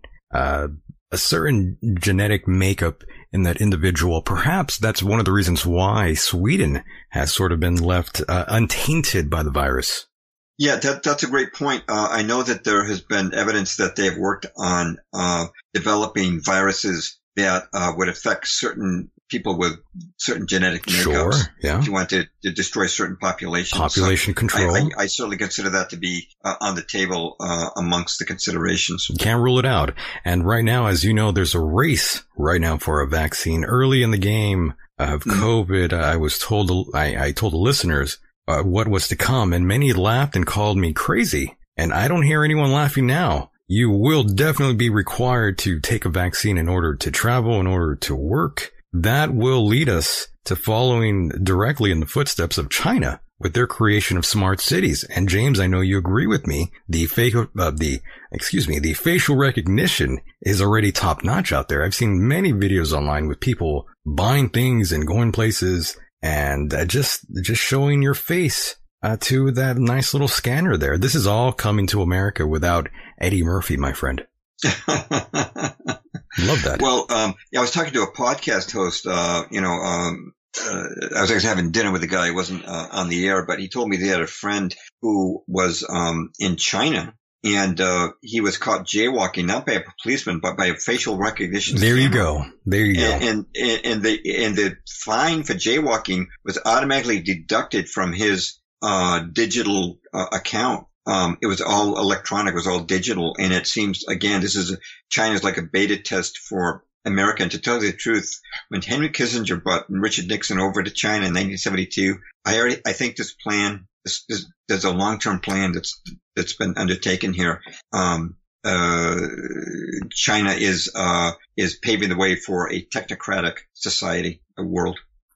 I think so. And by the way, I just want to say I've taken this time to reevaluate myself and reinvent myself mentally and physically. I took this time to reconsider what's important in life and what truly wasn't. I've been telling anyone who listens that we pretty much passed the point of no return. A lot of businesses are not coming back. People who lost their jobs, I hope those people took some time to try and get another gig quick. None of it is coming back, and we are near financial collapse, and people are going to wish we were back in 2008. Hell, some people are going to wish we were back in 1998. Yeah, I wouldn't mind that at all. Yeah. You're quite right. The situation is unsustainable with tens of millions of people out of work here in America, plus many more abroad. Obviously, paying unemployment is a short-term solution. You cannot do it indefinitely. For how long? The currency will collapse. The economy will collapse. And so, Christine Lagarde was laughing about this economic reset that is supposed to come at the World Economic Forum in January 2021. And recently there was a video I saw with excerpts from the World Economic Forum. It was Prince Philip and the head of the World Bank.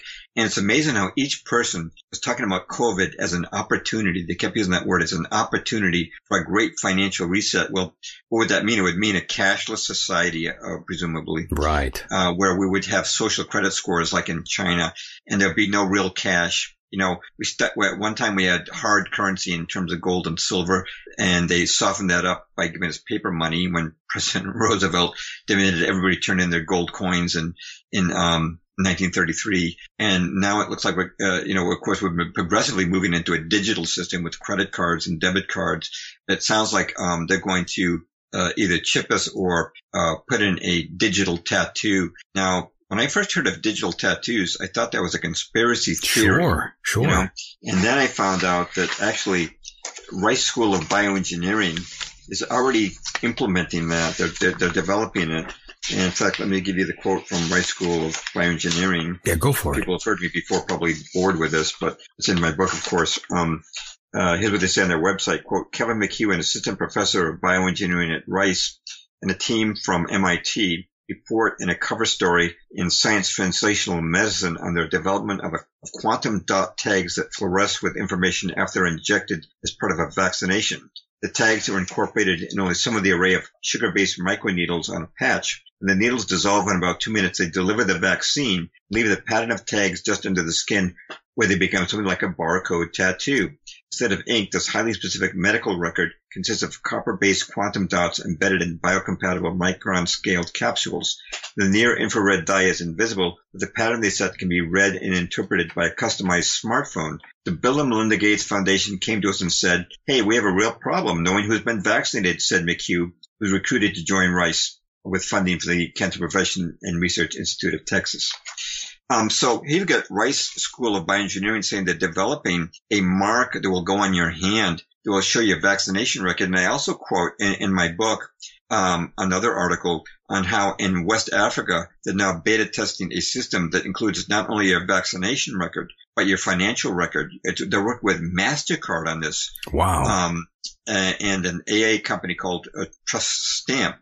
So your vaccination record and your financial record will be one, along with other things, about you've heard of the digital ID and sure. the 2020 Digital ID Alliance, which has, Microsoft's logo right on its welcome page. You can see that how they're working together. How lovely. For a digital ID. It'll have all your information. And then, it's interesting when you look at the book of Revelation, and I guess from what you were saying, some of your past guests have talked about this. That's right. It says that no one can buy or sell without the mark of the beast. And this is really as close as you can come to that. Now, no, in the past decades and centuries, people have thought this is the Antichrist. They thought, that Stalin's the Antichrist and so forth. But I've never seen anything close to the mark of the beast than what they're talking about now. Because right now, in a lot of stores across America, you can't buy or sell without a mask. It's a small bump up to have a mandated vaccine. And as we've seen from Rice University itself, they're going to make this a digital tattoo that'll be on you. Without that mark, you can see how they'll say, well, you can go into the store to buy something if you have, your vaccination record read by a smartphone. Man, that's awfully close to the mark of the beast.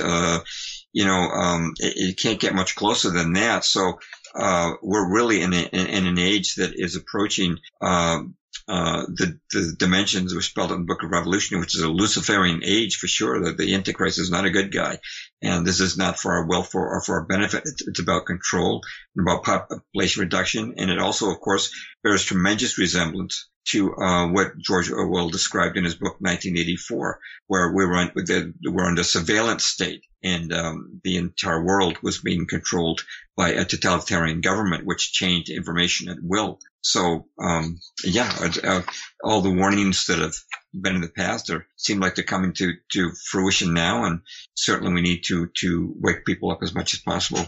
That's right. And of course, I've told you what that gentleman told me. His name is Luke Prophet, by the way. He'll return soon. That guy told me all sorts of interesting things. He was telling me about how we're going to see numerous assassination attempts on the president. And we did see that. And of course, he also mentioned Jared Kushner being the Antichrist.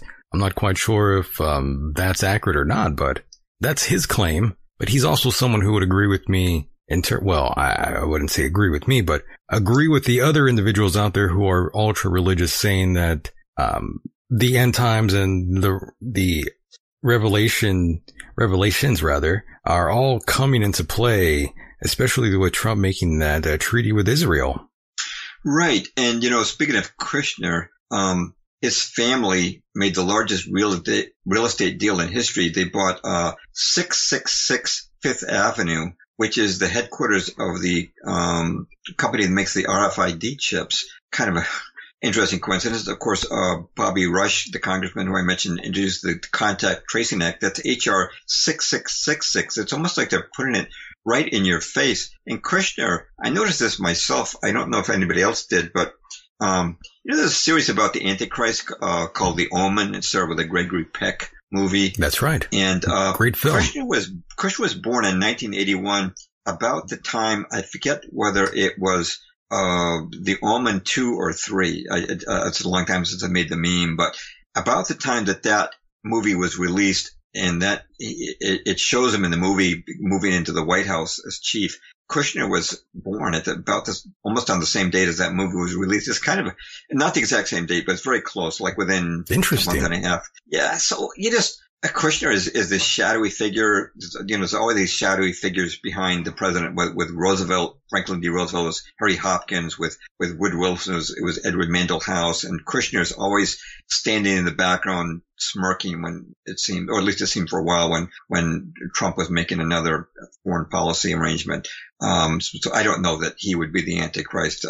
That's probably, making these guesses about who the Antichrist is usually wind up in failure. In fact, I remember this is back in the 80s, and I was listening to a Christian radio station, and somebody said that Ronald Reagan was the Antichrist because Ronald Wilson Reagan, right. He did his names at 6 letters, so there was 666. I've heard that. People have come up with all kinds of theories about it, but Kushner, I wouldn't put him on my list of angels. Probably not. Good angels. I would. Yeah. Yes. Exactly. And of course, for those that are just tuning in, you are listening to the voice of Mr. James Perloff, and we've been discussing COVID-19 and his book COVID-19 and the agendas to come. Red Pilled. For those that don't have it, please go to Amazon.com and check it out. And you got some pretty solid reviews here. I'm looking at your Amazon page right now, James. It's been doing well. Like I said, I worked in this morning, noon, and night because I just felt that there was nothing more critical to tell people about. Sure. Why don't I just list off what I cover in the book? Yeah, go ahead. Go ahead. There's actually 27 chapters, but they're all short because I know that, I include myself in this. We're in an era of videos and smartphones, and we don't have long attention spans. So the average chapter is only 6 or 7 pages long, but I have chapters on, the economic and health impact of the lockdown, the destruction of civil liberties, a chapter on experts telling why the lockdown was not necessary. I'm talking about medical scholars like Sukrat Bhakti, the infectious disease specialist from Germany, and many others.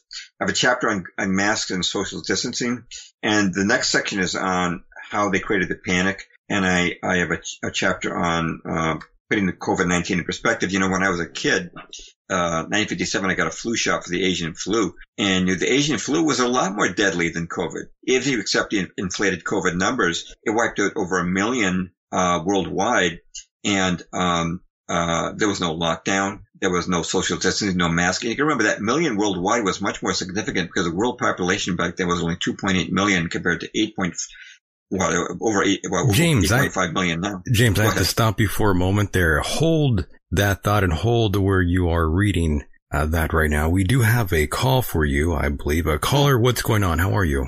I'm well. How are you doing, Mike? I'm good. I can't complain. Did you have a question for Mr. James Perloff? I do. Yeah, go ahead. Go for it. Excuse me if you've already covered this, but your opinion, is this a U.S.-made virus or a China-made virus or something in between or other? Yeah, actually, Michael and I were talking about that before, and we said we don't know. We talked about how Chapel Hill was taking the SARS virus from Fort Detrick, our biochemical weapons supply, and working on gain of function back in 2014, 2015. That's right. And at that Chapel Hill lab was Dr. Zhengling Shi, who was the head of the Wuhan Level 4 bioweapons lab, who apparently brought that technology back to Wuhan, and continued to be funded by Dr. Fauci's NIH with millions of U.S. dollars. It's an interesting thing. Were the U.S. working with the Chinese? We don't know the answer. And we mentioned the military games with representatives from 110 countries that took place in Wuhan right before the outbreak. It could have come from any of those countries because lots of countries have biochemical weapon supplies. Right. We did talk about a number of scholars, Francis Boyle, and Dr. Shiva Adulari and others who believe that it is bioengineered. We quoted we referred to the Luc Montagnier, quote him in the book, the Nobel Prize winner, who says it's definitely created in a lab. he was the discoverer of the AIDS virus. But we don't know which country it is. In the book, we talk about different possibilities, and that's what Michael Deacon and I were talking about before, was the possibilities of it coming from various countries. In China and U.S. seems suspect, but it could have been from any of these other countries that are involved in biochemical weapons. You never know. In your opinion, I also too heard that it came out of Fort Detrick and was manipulated. It's not, this isn't backed by anything, but I kind of see it as a precursor to go to war with China. Do you see that as a possibility? Good question there. I know that, Rick Wiles on his podcast was talking about the possibility of war with China. And it seems like they're trying to create strains with China, support for Taiwan, the claims that the virus originated in China. There was a Chinese scientist on Fox News, Tucker Carlson, saying it was created in Wuhan. It seems like, we know wars have often been used in the past to rally support for countries around their governments. The Nazis did it too back in the day, during the Nuremberg trials. Yeah. When you're at war, people feel, well, we have to use these foreign countries that we support our government. So it's long been known that by politicians that a great way to gain support for the government is to have a war scenario. Right. I don't know how that would play out. I wouldn't want to speculate, but certainly tensions with China have been increasing, and I certainly think that's a possibility. I think it's going to happen, by the way. Caller and James, I think my God, the way things are going right now with a potential civil war here in America, and of course the world conflict going on. I mean, we've got all the right ingredients for world conflict, no doubt. I agree completely. We don't have the mic. I'm sorry. Go ahead. Yeah, caller.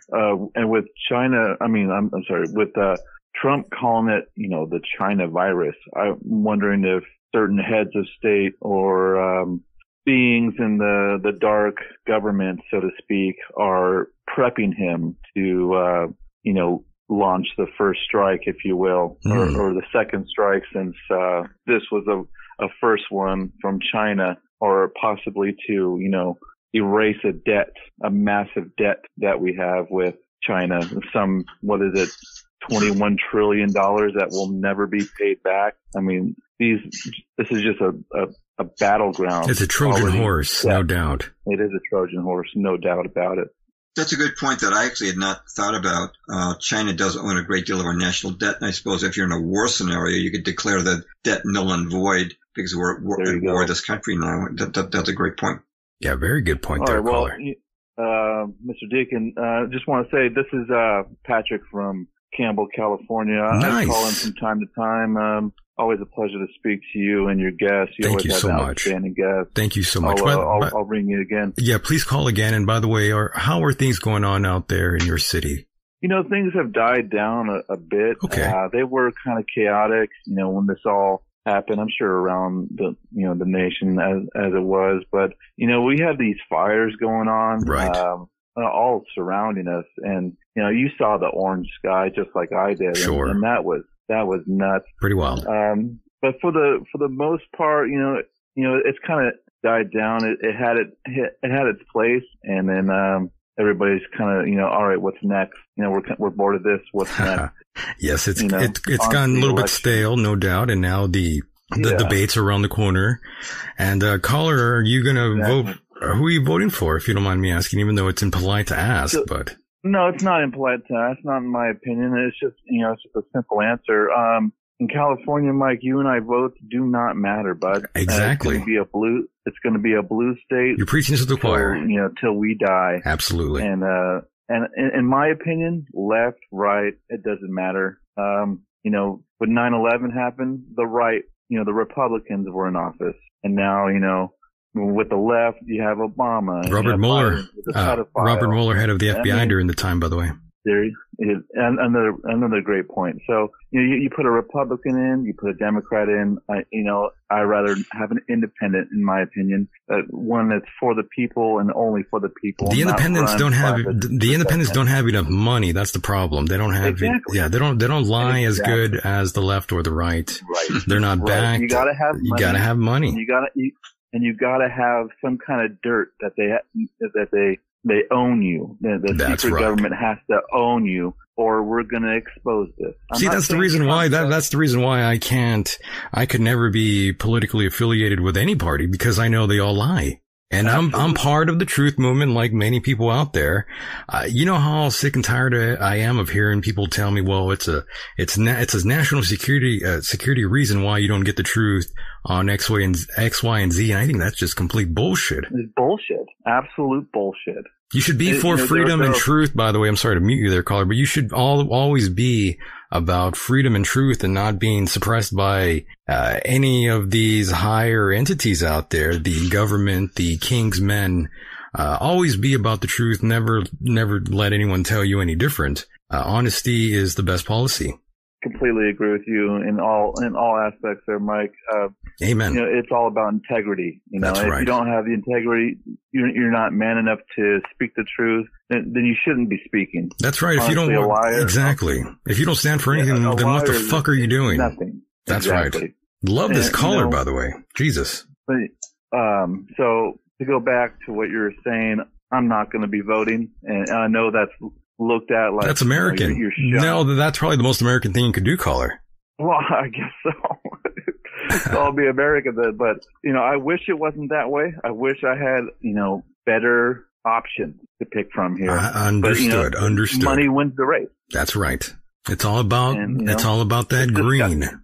It really is, and it's disgusting. And so that's why I don't take part. And until our government gets completely overhauled and it faces up to the atrocities of 9/11, the atrocities of JFK, and I can go on, but those are two major ones in my book. And, you know, a third is Vietnam. And once they say, hey, you know, we were involved with this, obviously they won't, because there would be massive collapse. But, you know, you can't trust the government for anything. You can't. So I stay out of it. And, you know, there's nothing I can do about it. And there's nothing that we can do about it. They're going to do whatever they want. That's right. And that's what I say about people. They're going to do whatever the hell they want to do, no matter what you tell them, no matter who they are to you. People do whatever they goddamn please.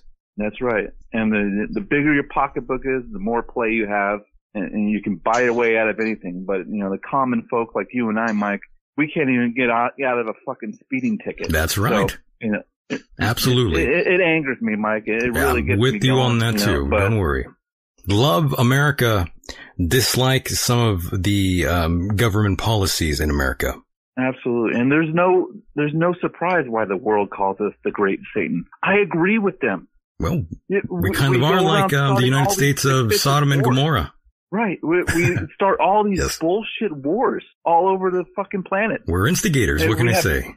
We are. We are the biggest instigators, but we won't allow another country to build bases in, you know, countries around us, but we go out and build bases all over the fucking globe. That's right. We're just a big bully, and you know, 9/11 was the big door for that. It was. You know, I don't know Mr. Perloff's opinion on that, but I mean, all this ties in together. COVID, love that. 9/11. This is all stepping stones. This is this generation's 9/11. I agree. You know, for the teenagers this year, the mid-20s, they don't know 9/11. They weren't around. They weren't relevant enough in today's society to understand what happened there and how much of a 540 that did to our way of life. That's right. It eroded our civil liberties for sure.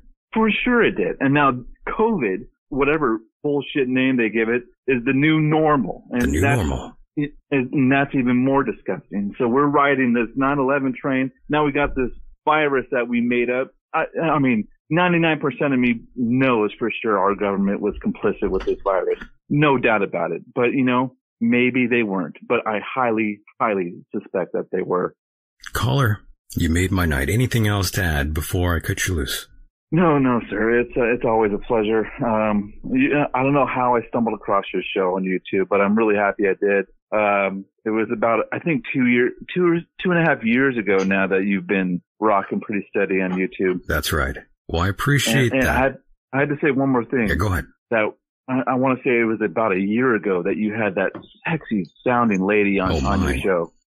Who you would talk to her from time to time. I mean, dude, that was that was something else. That, Oh, you know, my. That was good. I'm sure you know what I'm talking about, right? I believe I do.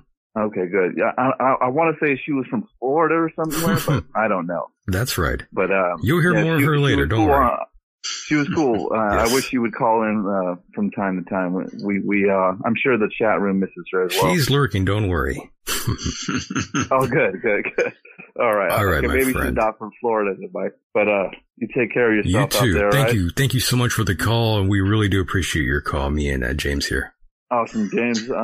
Glad you're on the show. Take care of yourself. Yeah, thank you, Patrick. Great insights. You're my co-guest tonight. That's right. Thank you, James. All right, brother. Good night, Take care. Good night. And there he goes. That was a great call there, James. Yeah, he recognizes the realities very clearly, both locally and globally. That's right. And James, we are slightly coming to a close here, but before I do cut you loose here, I did want to ask you a few things. We do have the debates coming up. Your thoughts and opinions on Donald J. Trump versus Joe Biden. They are set to square off this Tuesday, September 29th. What's your take? I haven't looked at the specific plans for these debates, but my feeling looking at Joe Biden, he's obviously in the early onset dementia. He's been saying really inappropriate things. Sure. And I don't see whatever you think of Trump would clearly win, and I think it would be very dismaying for any Democrats who invested hope in Biden. They actually saw him try to perform spontaneously in a debate. He obviously could not hold his own just in any normal conversation at this point. And obviously, even if he won the election, he wouldn't hold up as president. He'd have to be replaced. That means it would really be about Harris or whoever replaced her. I just want to mention something historically. Yeah, go for it. That I think is comparable here. Nelson Rockefeller, who early on was,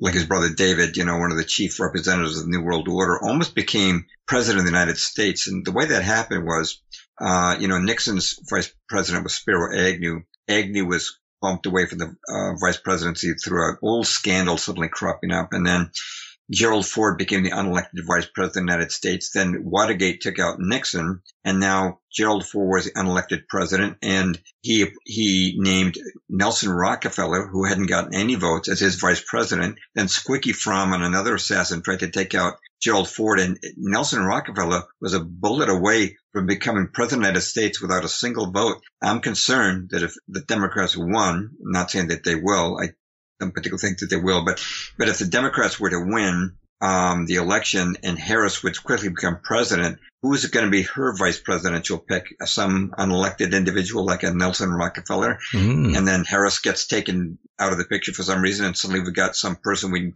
I didn't even think about vote that for at all, become president of the United States, presiding over a new world order. I mean, it's something to contemplate. But if history is any measure, we came awfully close to having a completely unelected president in the early 1970s.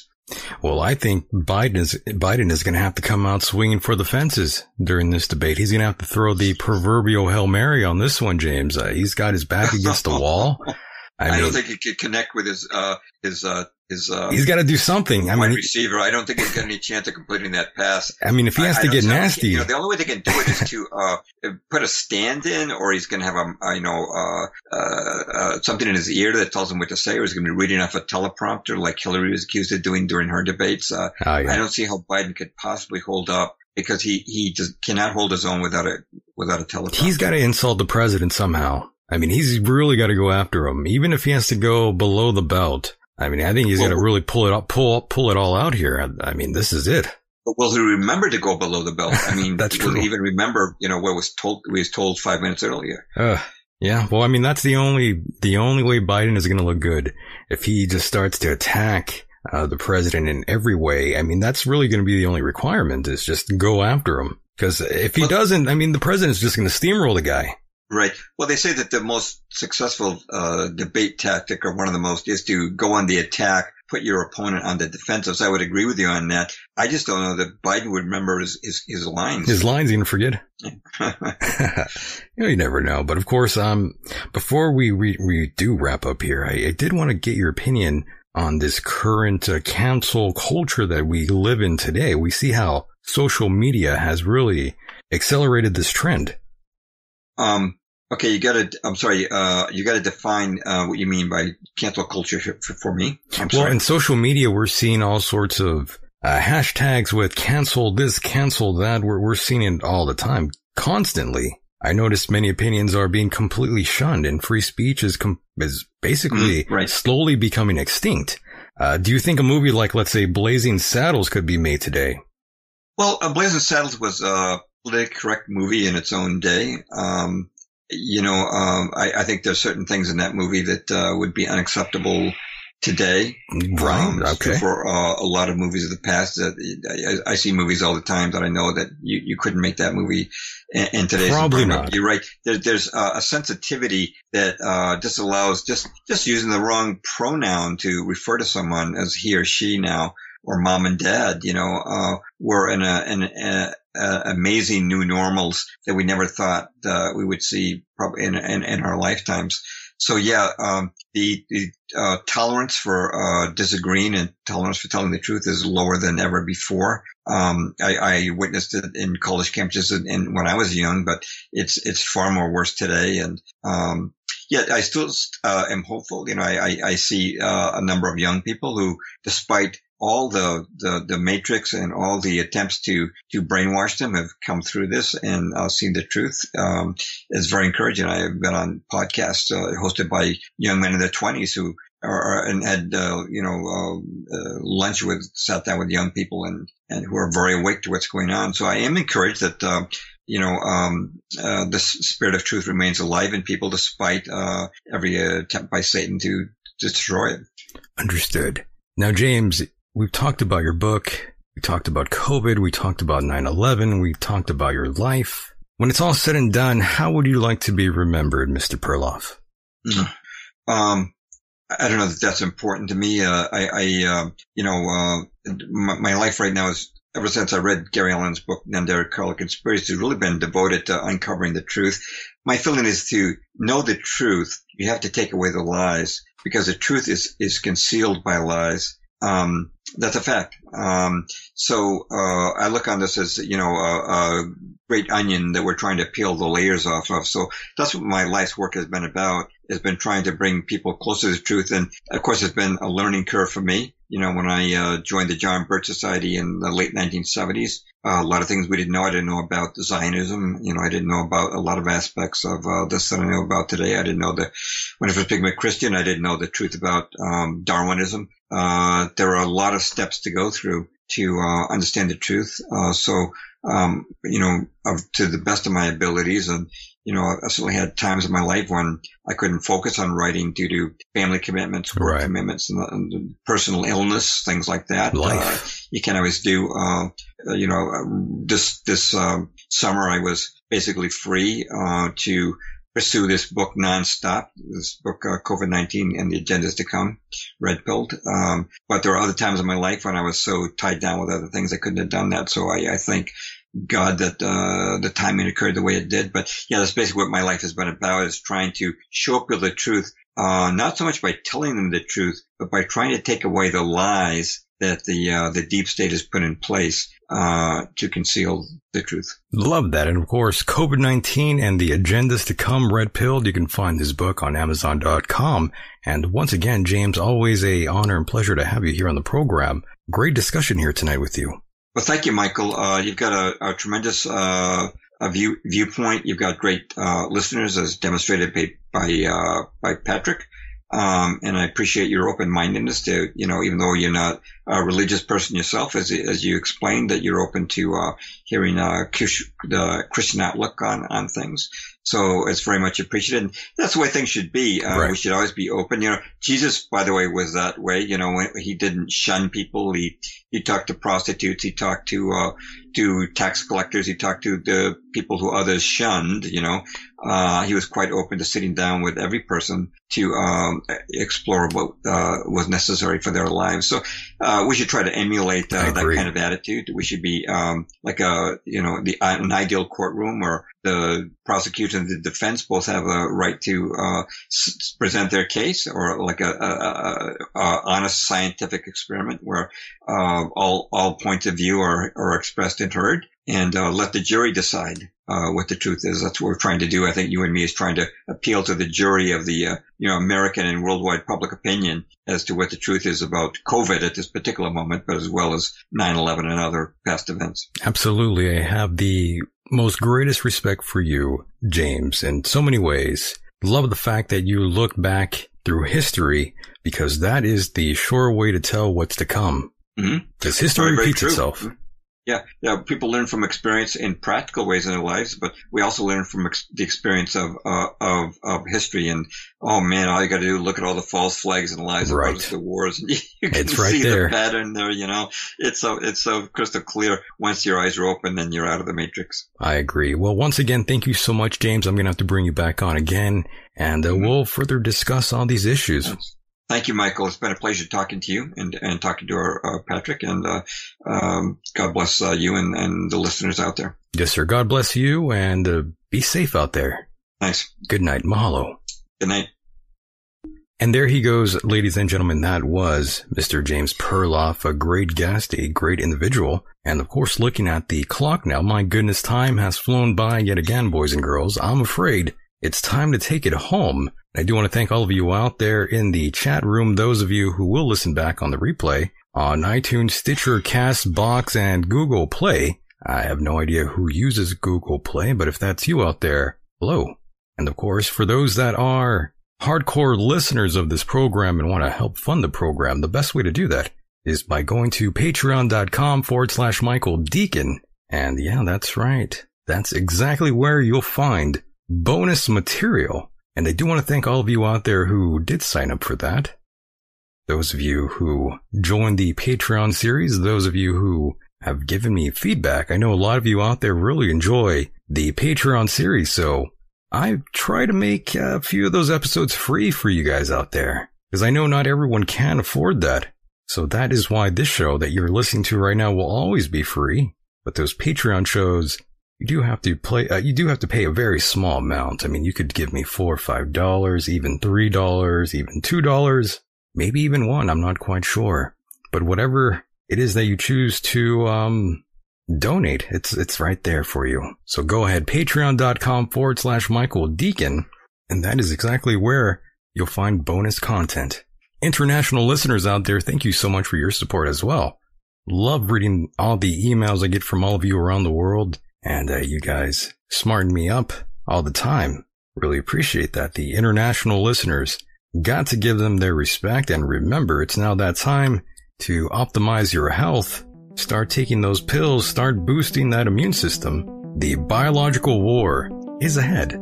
Stay safe, everyone, no matter where you are on this island Earth.